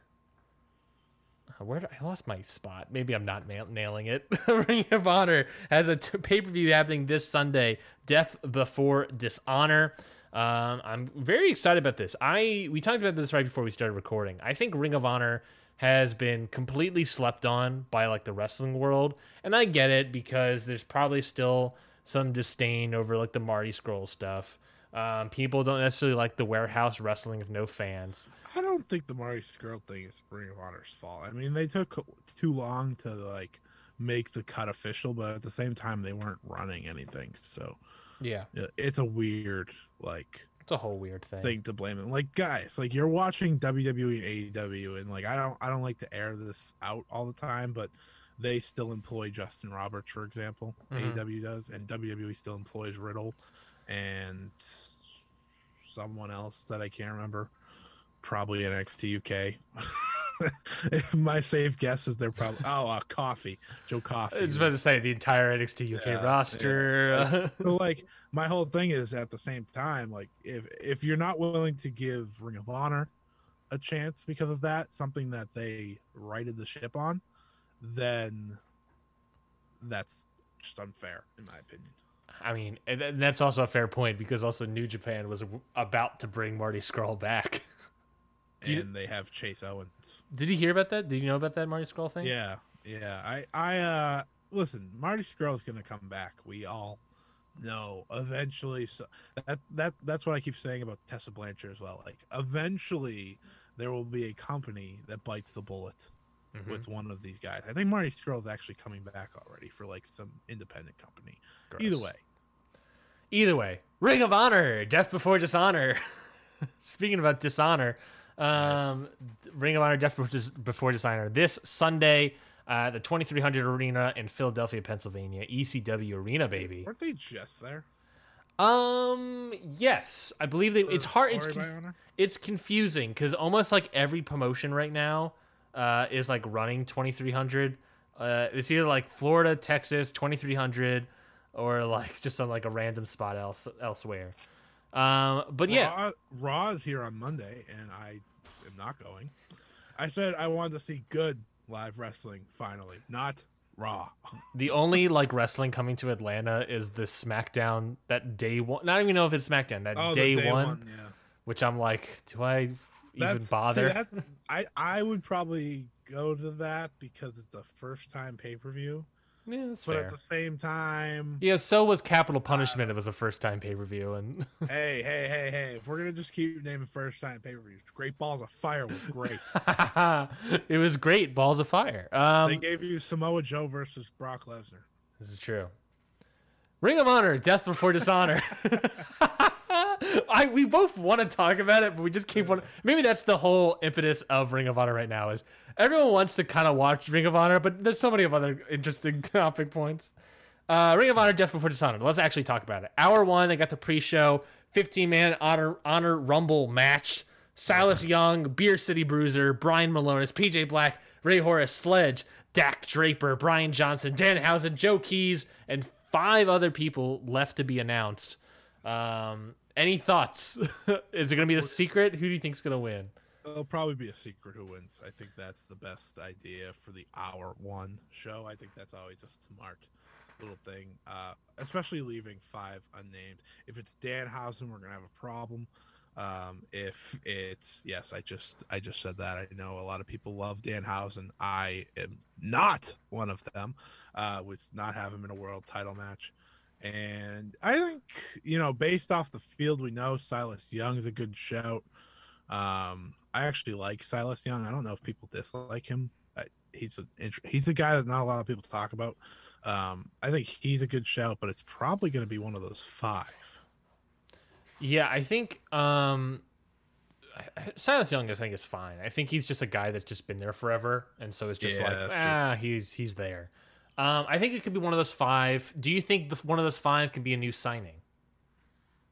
Yeah, I definitely do. I think I don't know who's out there still. Maybe someone like Alex Zane is a good one. I think Alex Zane could be an interesting title match for Bandito because the amount of flips and shit would be insane. I also think Alex Zane fits the current roster of Ring of Honor really well. I could not find it anywhere. Do we know? Does this Hour One Rumble have a stip to it? Is it a title match or something? Yes, you get a world title match, so that means a lot. World title match.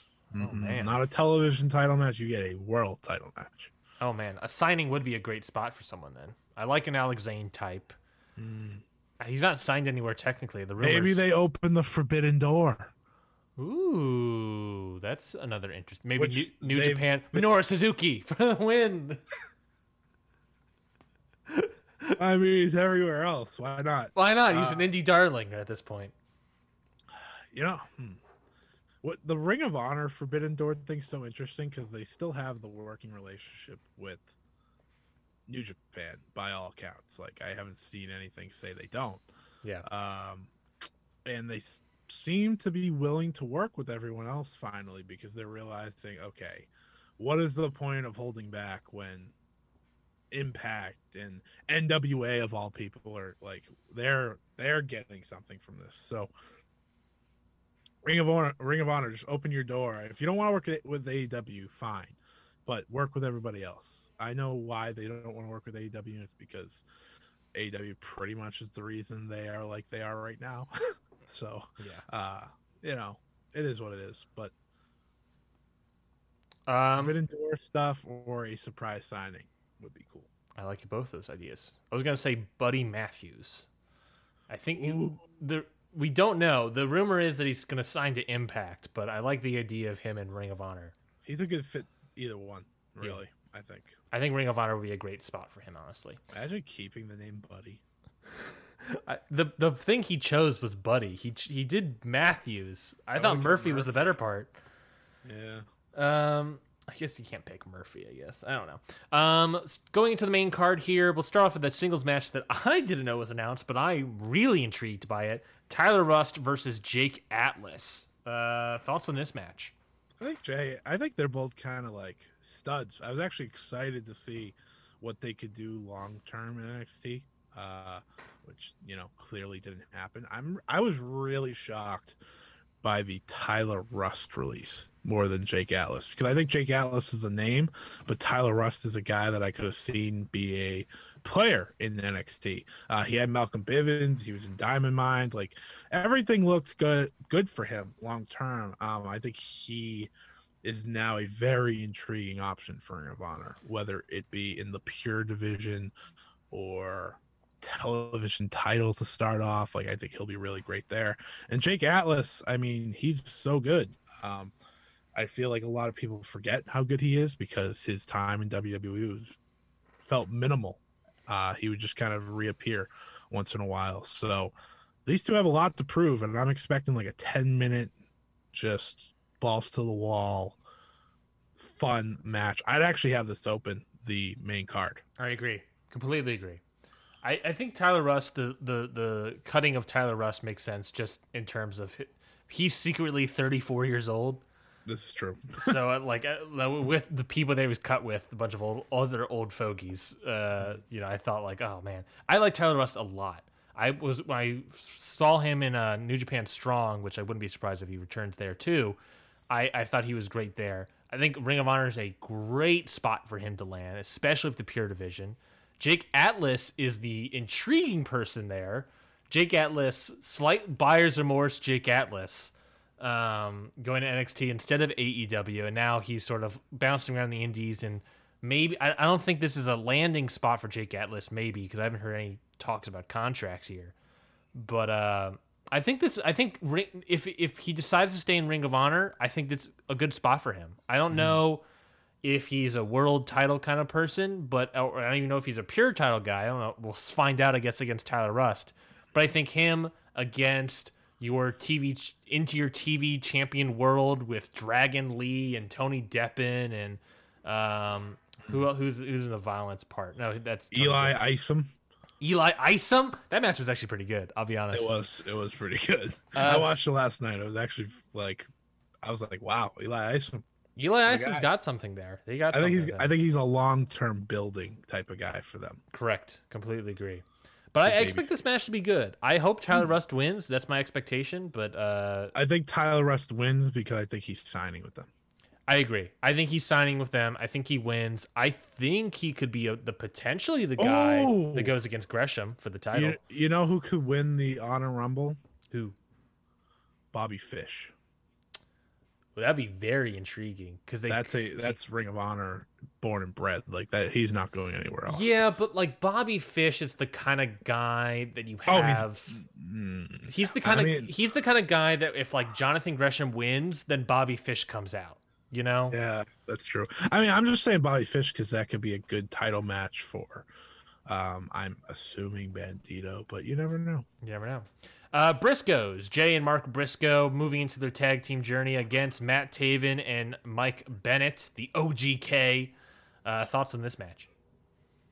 Um. I thought Matt Taven put his career on the line. Was it just his title shot? Yeah, it was just his title shot, I guess, clearly, because he's wrestling, so clearly it wasn't his career. How dare you?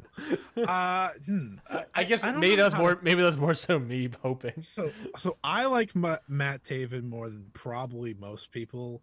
It's mostly because he's from around my area, so like that instantly makes me a bigger fan. I saw him live at a Ring of Honor show. He was, he's beloved around here, of course. Yeah. But Mike Bennett's not very good. So like, Hey, you say that, but that Jonathan Gresham match was killer. well, that we have to remember who he was wrestling, to be fair. Fair point. Like, Jonathan Gresham has like the Brian Danielson type thing. Mhm. I only say Daniel Bryan because that's what he was for the past decade. So leave me alone, everybody. But like he has a serious like ability to make people better. Yeah. And I think that I agree that match was very good. This is interesting though, because I think as a team, the Kingdom's very good. I think they have good chemistry together. And then the Briscoes, I think we can all agree, one of the best tag teams still in the world, despite, never leaving Ring of Honor. Should be a good match. I'll say this. I think this card, top to bottom, is a very good card. Probably stronger than Best in the World. So I can agree to that. I'm excited. I think this match could be a low-key, very good fight. I think I need to buy this pay-per-view. Maybe not. Maybe I'll just wait. I'm definitely gonna try to watch it because I think this match is really. Yeah. I think this pay per view. I'm definitely gonna watch it. Yeah, this pay per view looks pretty good. I don't know if this match. It's not gonna be the match of the night. I don't think, but I think it has a sleeper energy to it. Yeah, it could be like 3 at the highest in terms of best matches, but sleeper is a good call. Next up, Dalton Castle taking on Eli Isom. You and I are both impressed by the Dragon Lee Eli Isom match, that TV title defense on Ring of Honor television. Dalton Castle doing a lot of character work that I'm actually a really big fan of. I've actually enjoyed Dalton Castle recently. This sort of like weird heel. I'm gonna take on Dalton Castle. Oh, what's your take on Dalton Castle? I love Dalton Castle's character, but I don't necessarily love his matches. I'm still pissed he beat Cody, to be fair. Like I'm still angry about that. Whatever. Which is funny because like I don't need much Cody nowadays. But back then I really liked Cody in Ring of Honor. Mm-hmm. That being said, this is a sleeper in my opinion because we've seen Dalton Castle have good matches. He's a former world champion, and dude, I'm telling you, Eli Isom, they got something here. Like Malcolm Bivens' big thing with Tyler Rust is a diamond in the rust. Well, this is a legitimate diamond in the rough. Like I think Eli Isom could be something for them. Yeah, this storyline here with Dalton Castle is that like Dalton Castle's trying to bring something out of him, and I think we're gonna get more of that. Like if Dalton Castle is able to quote unquote bring something out of Eli Isom for that Dragon Lee match, one-on-one here, I'm expecting big things from Eli. My expectations for Isom here weirdly high. Mm-hmm. Yeah, I mean, it's weird, but I'm actually looking forward to this. This card, I'm telling you, it's really good. 6-man tag team match, Violence Unlimited, Chris Dickinson and Homicide, your tag champions, and Tony Deppen taking on the amalgamation of John Walters, LSG, and recent AEW signee Lee Moriarty. Oh, yeah, I forgot about that. I mean, this match should be pretty good at the very least. Lee Moriarty gets a chance to shine in Ring of Honor before he never is seen there again. Very weird, but I'm happy that Ring of Honor AEW let him stay on the show. I think that's still a big spot for him because he hasn't been, despite being signed by AEW, he hasn't been on one of their main shows yet. So being on a Ring of Honor pay-per-view just before you probably appear on a Rampage or something, is good. It's really good for him. And Violence Unlimited, man, like they're one of the reasons I watch Ring of Honor. Like I love their unit. They just have so many great professional wrestlers, and it should be really good, actually. Yeah, I think Chris Dickinson has been great in this promotion. It's just a perfect fit for him. Homicide's there. Tony Deppin's also been great. Surprised he hasn't been signed yet. I think you're right. I think you're right in that Lee Moriarty getting this sort of shine before he goes on to AEW is good for him. Because all these sort of things are good for everybody. But seeing him here, it's like, oh, he gets to see what it's like to be on a pay-per-view on a national stage right before he gets into the national television world. And I guess he's going to be a stud on this show too. I don't think he holds anything back. Oh yeah, I think him, Depp, and Dickinson are just going to be great. And Homicide, honestly, Homicide's a technical guy that not many people think about. Very good. Yeah, all these years later.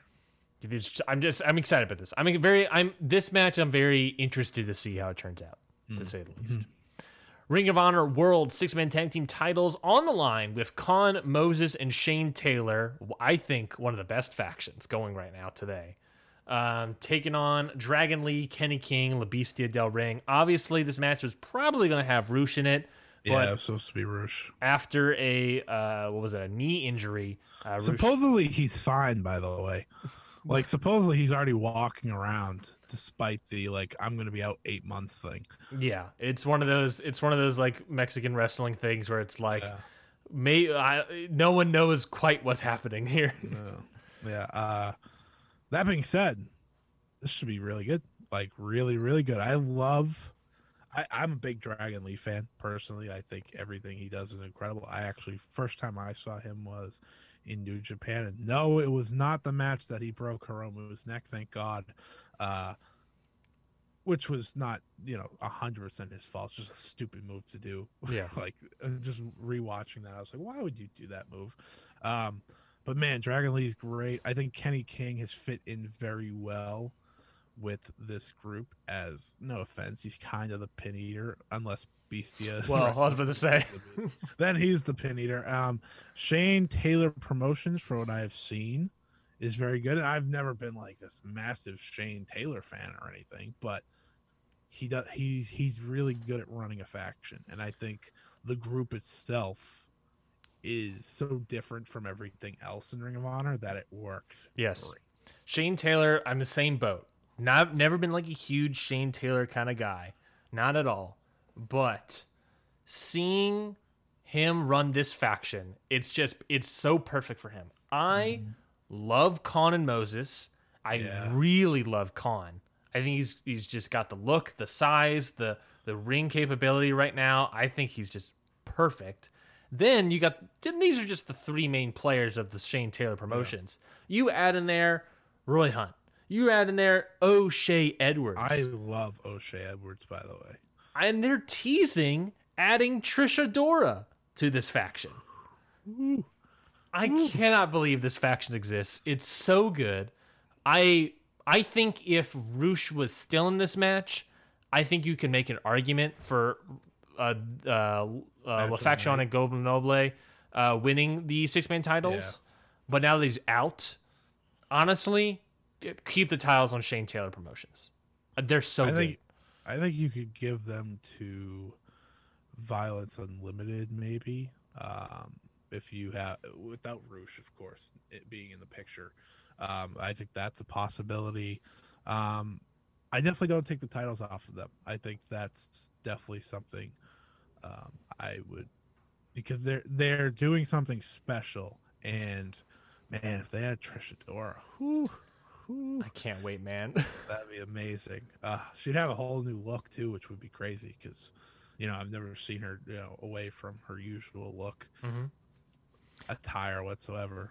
I'm intrigued also that the possibilities of them adding Trish Adora into that faction. The ideas of, does this mean we'll get some women in all of the factions? I'm going to give Ring of Honor so much credit when we get to that women's match. I'm going to give them more credit than probably enough people are.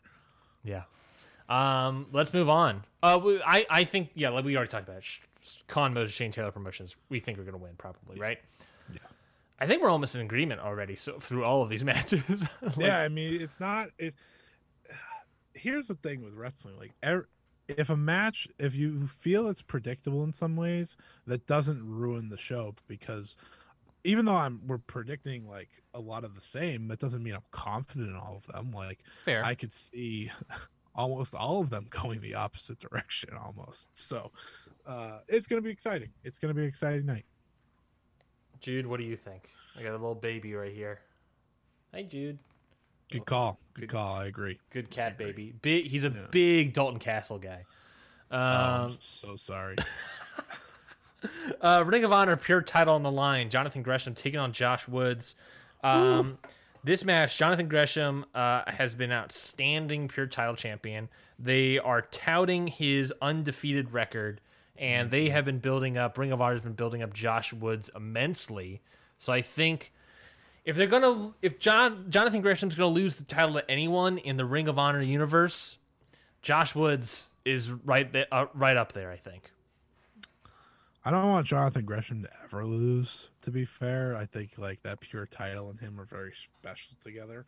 That being said, I would also love him to win the world title eventually. So if I got to take the sacrifice of him losing the pure title to move on to the world title, I can deal with that. And a big thing for me is that I think, one, this could be the match of the night, because the Pure Rules match are just so good. I think you have to have a different understanding of wrestling to enjoy them. But man, Jonathan Gresham should be wrestling everywhere. Like this dude. So he's going to New Japan. Actually, they announced him. He's going to be, I think, at the Autumn Attack show, or no, not the Autumn Attack. It's the one with the blue and red. Blue and in red. the US. Well, yeah, they announced him, Chris Bay, which was also very exciting. I don't know. New Japan, like, strong brand compared to New Japan brand is like insanely opposite right now in terms of New Japan Strong is very exciting right now. Yeah. And their upcoming shows are what I'm waiting for the most. I think we're getting so many good matches. But Gresham going to a New Japan, very exciting. And there's so many people I want to see Gresham wrestle. And if this frees him up to do some more things, then he can lose it. But in the end, I think the ultimate goal for Ring of Honor should be putting the belt, the world title, on Gresham, because I think everyone can agree he's probably the guy people want to watch when they watch Ring of Honor. It's not the current world champion. Are you thinking Battle in the Valley? Yeah, that's well, no, it doesn't sound right. I will check. You give your thoughts. Yeah, I think I like the idea of Jonathan Gresham moving into the world title picture, but the problem with that is that I don't know if I want Bandito to lose the title yet. It doesn't need to be tomorrow. I know, but like I don't see him losing it yet, which means we got to do something if Jonathan Gresham. I think Jonathan Gresham. I love the idea of Jonathan Gresham winning here. I can see Josh Woods winning, but I think Jonathan Gresham has just been insanely great. New Japan Showdown. The amount of talent on the show. They have Suzuki, Jay White, Will Ospreay, Chris Dickinson, Tom Lawler, Brody King, Leo Rush, Juice Robinson, David Finlay, Lance Archer, Chris Bay, Jonathan Gresham. Oh my God. All right, sorry, continue. Got New Japan right now. Jonathan Gresham has been great. I think he should win the title. I think you should keep him on it. I think you're bringing in new guys like Tyler Rust. I think there's other people that he's basically gone through everybody, but I think with people like for some reason, I really like the idea of Gresham versus Dickinson and/or Homicide. Tyler Rust is there as well. I think Tyler Rust could be a winner of the title. I think he's winning, by the way. I think Jonathan Gresham's winning. I think he's winning, but I'm not. I'm like 60-40. I can totally see Josh Woods winning. I don't think it's the right call, but I think in Ring of Honor universe, he's been booked properly. He's been built properly. He's a solid wrestler. I could see him. I found their announcement, by the way. With who? New Japan's announcement? Yeah, of the 4 talents that are going to be on New Japan Showdown at the 2300 Arena, of course. It's always the 2300 Arena. Jonathan Gresham, Bullet Club's own Chris Bay, people forget that, Jake Atlas, and Alex Zane, all going to be on that show as well. So New Japan Strong coming out stronger than maybe anyone besides AEW in the United States right now. That might be true. Let's talk about the finals of the Ring of Honor Women's World Title Tournament. The finals have all come down to, if you told me that this was going to be the final matchup, I don't necessarily know if I would have believed you. I think I could have seen Roxy being in there, but Miranda Alizé I was not expecting. But boy, howdy, has she been great in this tournament. Miranda Alizé versus Roxy is your title match here. What's your pick? I was so afraid that they were going to do okay, this is not a shot at Allison Kay. I think she's actually really good now. But I thought they were going to do something boring, like Allison Kay versus Angelina Love in the finals, because they're the established names and people know them. But I'm very happy they did not do that. I think Roxy and Miranda Alizé are 2 of the 3 picks I would have made. I think Roxy easily I would have put in. Alizé or Trish Adora I thought were both acceptable choices to be in this final match. Huge spot for both of them. They both signed contracts this week, so they are going to be, part of the future of this women's division. And Ring of Honor I want to give them credit. I think this tournament has been very well done. I think they are completely righting the wrongs of what that Woman of Honor thing was. I think Maria Kanellis, I don't know how much hand she has in this, if she's actually picked all the talent or not, but I think she created a great bracket, and they're making stars, which I think is the most important thing for Ring of Honor. They have a real interesting spot here, is creating a women's division. Yeah. That is worth watching, because for all the complaints with WWE and AEW, a lot of it comes down to their women's division. And even NXT nowadays. NXT used to be that spot, I thought, for American wrestling women's division. They always had great spots. But Ring of Honor has this immense opportunity to craft it and make it one of the most must-see parts of their brand. And I think after today, you have to have more than one women's match on your shows. I think that's a problem for everyone. But 2, you need to not have Chelsea Green win. 3, when it comes down to this finals, I think Roxy, Miranda Alizé, I like them both a lot. I think they are the perfect 2. And personally, I think Roxy long-term is the one to build around. I think she's the easy baby face, but I think Miranda Alizé is a fantastic heel. So to me, it's a win-win for who you have as the winner, because I think Alizé has really shined. And Roxy, she had to fight Angelina Love and Quinn McKay. That's not her fault. That if people thought her tournament was a little meh, I don't think that way. I think Roxy had an actually great tournament. I thought she had a good match with Angelina Love, all things considered. No full offense to Angelina Love. They're just both so good, and I'm very excited for this. This is one of the things that have put me on to Ring of Honor, is that they're trying. Yes. They're trying. Jonathan Gresham is running the women's division now, and we just praised Jonathan Gresham for 5 minutes, so I think our thoughts on that. I'm going to pick Roxy to win, put the baby face over the heel.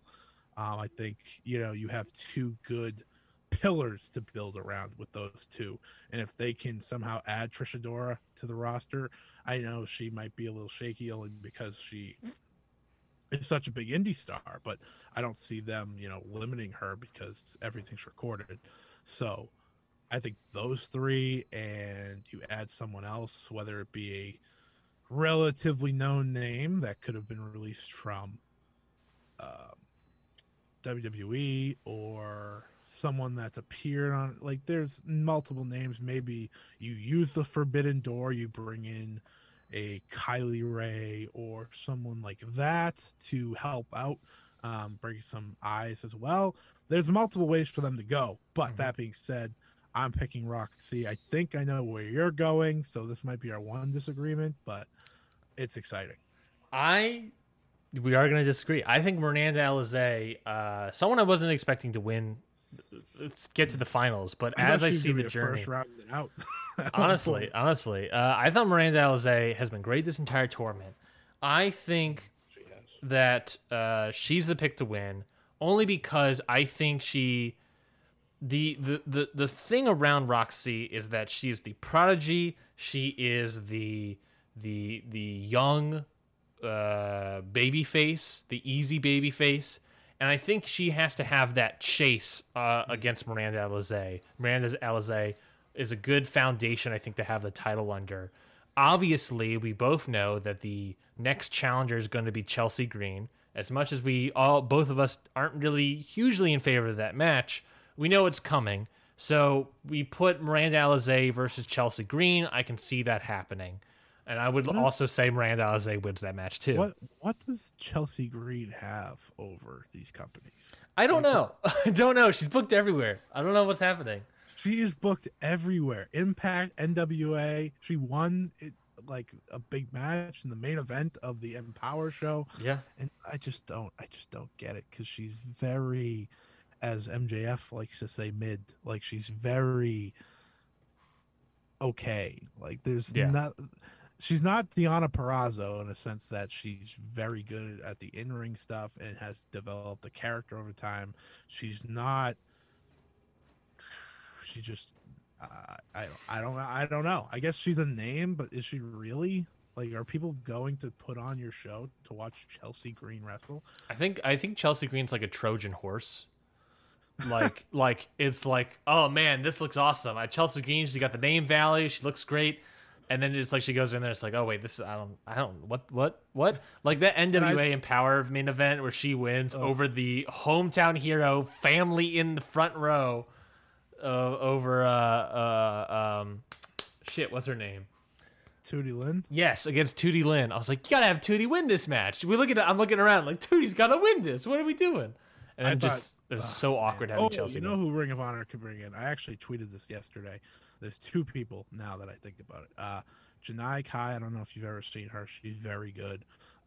She actually said like she wants a few matches there, so that would be cool. Yeah. And Masha Slamovich would also be an awesome addition to that roster. I think Masha would be great. If we're talking adding, Masha should win titles. If we're talking adding women to the different factions, I think Miranda Alizé would be great in La Faction and Gobnable, and put Masha Slamovich in Violence Unlimited. Yes. Yeah. I knew where you're going there. Give it to me, baby. Give it to me. But I think I like your point on Alizé, because I forgot Chelsea Green's technically a babyface. I could see maybe Roxy winning it and then Green turning heel, like shaking her hand and turning heel. Because no one actually likes her. So why would you just not have her be heel? Like, I've never seen someone say, "I need a Chelsea Green match." But then I think the heat there would then have Green winning the title, and I don't know if I like that. I wouldn't be shocked if they did that. Also fair. Here's my thing: like, you want to crown a first champion, I could see them do exactly that, of have Roxy win it, and then go for the heat and have Chelsea Green win it in the first defense by being a heel cheater. Like, I could see that, because this is pro wrestling after all. But we'll see. Closing out real quick, we're going over a little bit here, Scotty. So we're going to close out real quick the main event, Ring of Honor World Title 4-way elimination match. I like the elimination. Bandito, the champion, defending his title against Demonic Flamita, EC3, and Brody King. Man, it's a real shame EC3's in there. I kind of agree with that. I think he's gotten better, but I don't think he's still that great.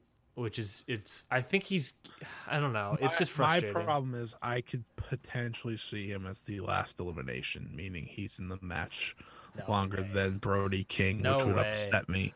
Well, because he's their big name. But I could also see him be like the first elimination. out of nowhere, which would shock a lot of people. I think EC3 won a bunch of matches and he got high up in the rankings, and they're like, crap, EC3 needs to be in a world title match. We'll put him in a fatal 4-way so it doesn't look too bad. Ooh, but Flamita's great. Bandito, I feel like we can all say like he's awesome. We love Bandito. Like the dude is so good. If there's any reason to watch Ring of Honor outside of Jonathan Gresham and what they're doing with the women's division, it's easily Bandito. Like this dude is one of the best high flyers. Like for me, it goes like Phoenix, Bandito, almost like, and it's almost interchangeable because they do things very differently, but they're both great. Yeah. And Brody King, man, I feel like we can all agree he's a future Ring of Honor world champion. Like he's a guy they clearly see a lot in. They gave him his own faction after the villain stuff, died off. And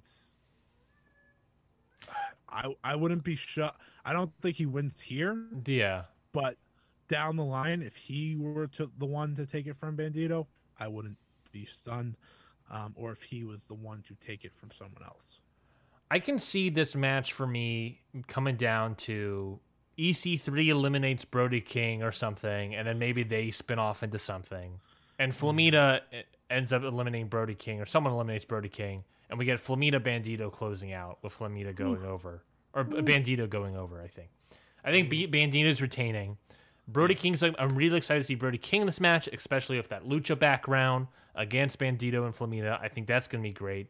EC3 obviously sticks out like a sore thumb, but maybe he can maybe a fatal 4-way can hide the flaws of EC3, and hopefully that might bring this match into a great match territory. That's my hope. That's my hope, at least. I think Bandito's winning no matter what, though. I can't see him losing the title yet. No. I think he has to win. You look at the people that could beat. Oh, by the way, I like the Foundation a lot. They're not really on this show, but I like them a lot too. I agree. I love the Foundation. I love all the factions. I love. Yeah. All the factions. I mean, who does Bandito lose to? That's more of my conversation than with this match. Man, I would love Bandito versus Gresham. That would be so good. That's got legs. Yeah, I mean, is Gresham technically a heel? I know he was, but that's what I like about Ring of Honor is that they're all their factions are like gray. You know what I mean? Yeah.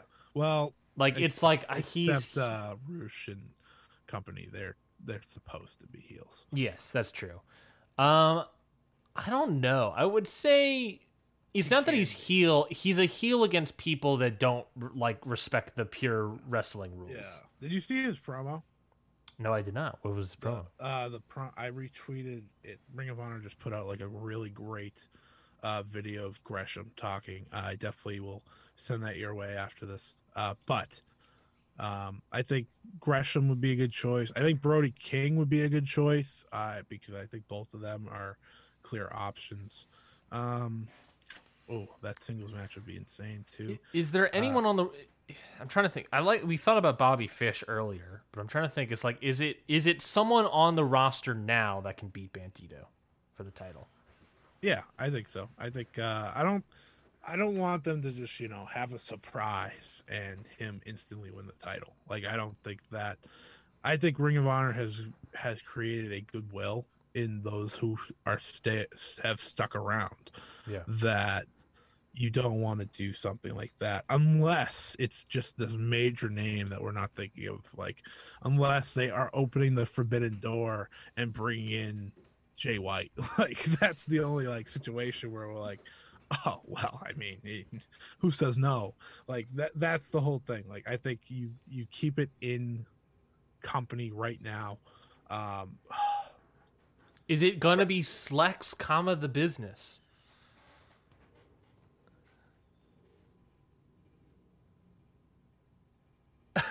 You killed me there. You killed me. No response. You killed me, sir.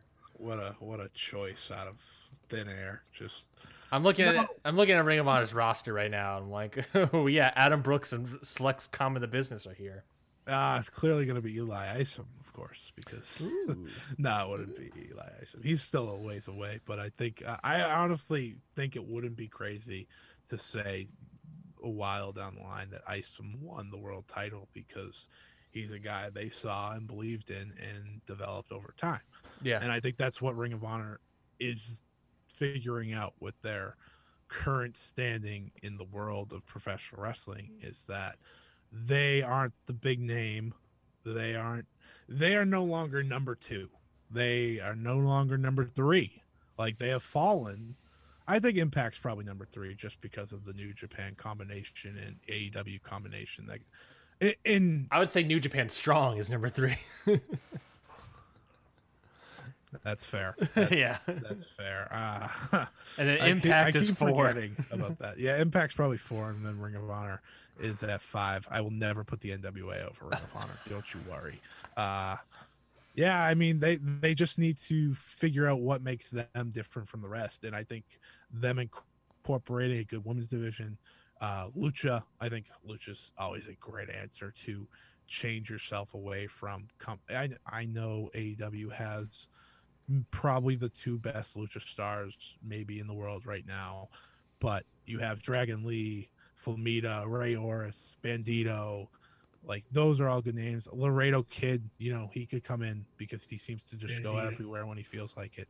I think those are all, you know, good ways. But Ring of Honor is a show that a company that I think a lot of people should start watching because the matches aren't long. Mm-hmm. It's a 1 hour TV show, perfect length. Like 3 matches every show of just really good action. They toss some title matches in there. Mm-hmm. You know, it's funny. Like, their big thing during the Eli Isom Dragon Lee match was talking about how Dalton Castle was bringing up how, like, a lot of their fans, they're not watching TV, and like that's the big thing people are missing. They'll watch, a lot of fans of wrestling will watch pay-per-views, but they're not watching the TV show. And I think the TV show, because you can watch it on Fight TV for free with very limited commercials, is great. I think it's great, and you can skip right through like the little commercials and barely miss any action. So woo, Car Shield. Yeah, and LA Knight for some reason. all the time. But and we're ending our show pretty much, but Ring of Honor definitely worth checking out. They have some of the best talent still. And when you have a nucleus of Jonathan Gresham, Dragon Lee, Roosh, Bandito, Brody King, Chris Dickinson, like when you have a nucleus like that, it's different from what we're seeing on other shows. So definitely I think they're still the wrestler's wrestler promotion. Yeah. That's going to be it for us on this week's episode of Ring Post Radio. Thank you, everybody, for listening to this week's episode. Scotty, we're going to be doing our plugs here, but we have a new segment here that you pitched. We're going to be doing our matches of the week, both you and I. So part of your plugs, where can people find you? What match do you think that they should watch from the past week of wrestling? I'm going to kick off this new segment strictly with Stardom because it would not be my gimmick if I didn't do it. You told me let's do this to get new wrestling promotions, and the first thing you do is Stardom. We had a conversation yesterday about how not enough people are watching Stardom and like not watching women's wrestling. So the best way to start this off is to watch women's wrestling. Takumi Iroha versus Tam Nakano, one of the best matches you'll see in the entire tournament. And it was great. But the reason I actually thought of this segment was I was looking at Minoru Suzuki versus Jonathan Gresham for the GCW show. And I was like, yeah, that's probably going to be insane. Yeah. And I think to get ways for us to talk about it without having to talk about an entire GCW show is this. So I agree. That's definitely my recommendation for this week. Takumi Iroha versus Tam Nakano. This time come next week. Who knows? Who knows what we'll be talking about? Maybe it'll be Ron Funches versus Tony Deppen. Who knows? Not a chance. And where can people find you? They can find me in my house. I'm just kidding. His address is get your pens and do not do peppers. that. They can find me on Twitter at Scott E Wrestling. You can that's where I post podcasts. That's where I post articles. I would say all the websites that I write for, but it's better if I just tell you to go to my Twitter, because that is where everything leads. So yeah, do that. You can follow me at Ryan Knightsey on Twitter. You can follow also Count Out as well. I got another show on here called Happy Hour, where it's more of just like a hangout session where I act a fool for a full hour. Scotty, we got to get you on Happy Hour at some point. Yes, we do. I always want to go on, but it's always like a night where I'm like, well, I can't. So that's I get you. We got to figure it out. Every Thursday? Right now, every Thursday at the very least. Okay. Well, maybe you should make it like Wednesday. Not Wednesday, because the Dynamite's on. Yeah, that's the problem. It's like we're not gonna do Wednesday, and we were going to originally do Friday, and then Rampage started, and we're like, God damn it. Well, you could be done by 10. That's true. That's the thought. We'll figure. We're talking about it. Oh, and what's your match recommendation? We're not just gonna let you off easy. Yes. My match recommendation. I scolded you, but here we go. Jon Moxley versus Suzuki. Wow, I honestly didn't expect that to be the match. I don't know. I was sour on it just because of the finish, which looked terrible, and I just wish they got more time to breathe. Yeah, I really liked the match. I thought it was really good. I would think so. You recommended it. That's fair. I'm also still catching up on a bunch of old wrestling, so I've been watching old wrestling, trying to catch up. But what I've seen this week, I thought Jon Moxley versus Suzuki was great. I thought, well, not great. I think it was really good. I think, I'm going to, skipping all the Kazani nonsense. Kazani nonsense. Is that something? I thought the match itself was very good. I thought Suzuki put on a phenomenal performance. The accidental blood obviously, boosts my star ratings here because I love me some accidental blood. And it just made, I think if you're establishing, I thought of this match very much as, in a way, establishing the legend that is Minoru Suzuki in front of the American audience. And because of the accidental blood, this was the perfect match to do that. He is all aura. He is all legend. He gets the blood, wipes off his face, licks it off his hand, and just goes in to try to kill Moxley even more. I thought this was really good. I don't think it's the best Jon Moxley match ever. I don't think it's the best Suzuki match ever. But I think this match was very good and established Suzuki as a threat. And they're coming back. Minoru Suzuki's coming back to Dynamite, so we got a little bit of a rivalry, and I'm sure that Kaze ni Nare nonsense is going to be brought up next week on Dynamite with him and Lance Archer addressing Jon Moxley's hometown allegiance or whatever. So yeah. I'm very excited to see more of Suzuki on Wednesday nights, and I thought this match was really good. I think if anything else, we'll get a tag match, probably Lance and Suzuki versus Mox and I don't know, Eddie Kingston probably. Yeah, that clearly makes no sense. And then but Suzuki going back together, baby. Oh, Suzuki versus Eddie Kingston. Oh man. Oh man, I'm thinking about that now. Whew. What thoughts on the wasted Brian Cage? Just kidding, no one cares. Moving on. The show's over. This has been a Count Out Podcast.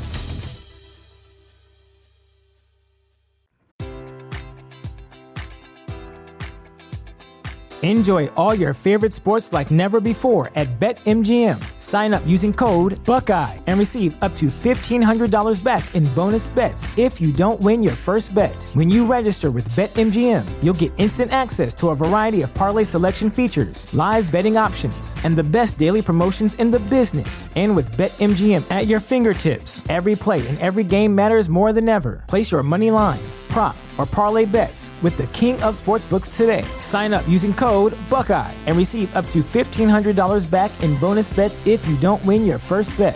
BetMGM and GameSense remind you to play responsibly. 21 plus and present in Ohio, subject to eligibility requirements. Rewards are non-withdrawable bonus bets that expire in 7 days. Gambling problem? Call 1-800-GAMBLER in partnership with MGM Northfield Park.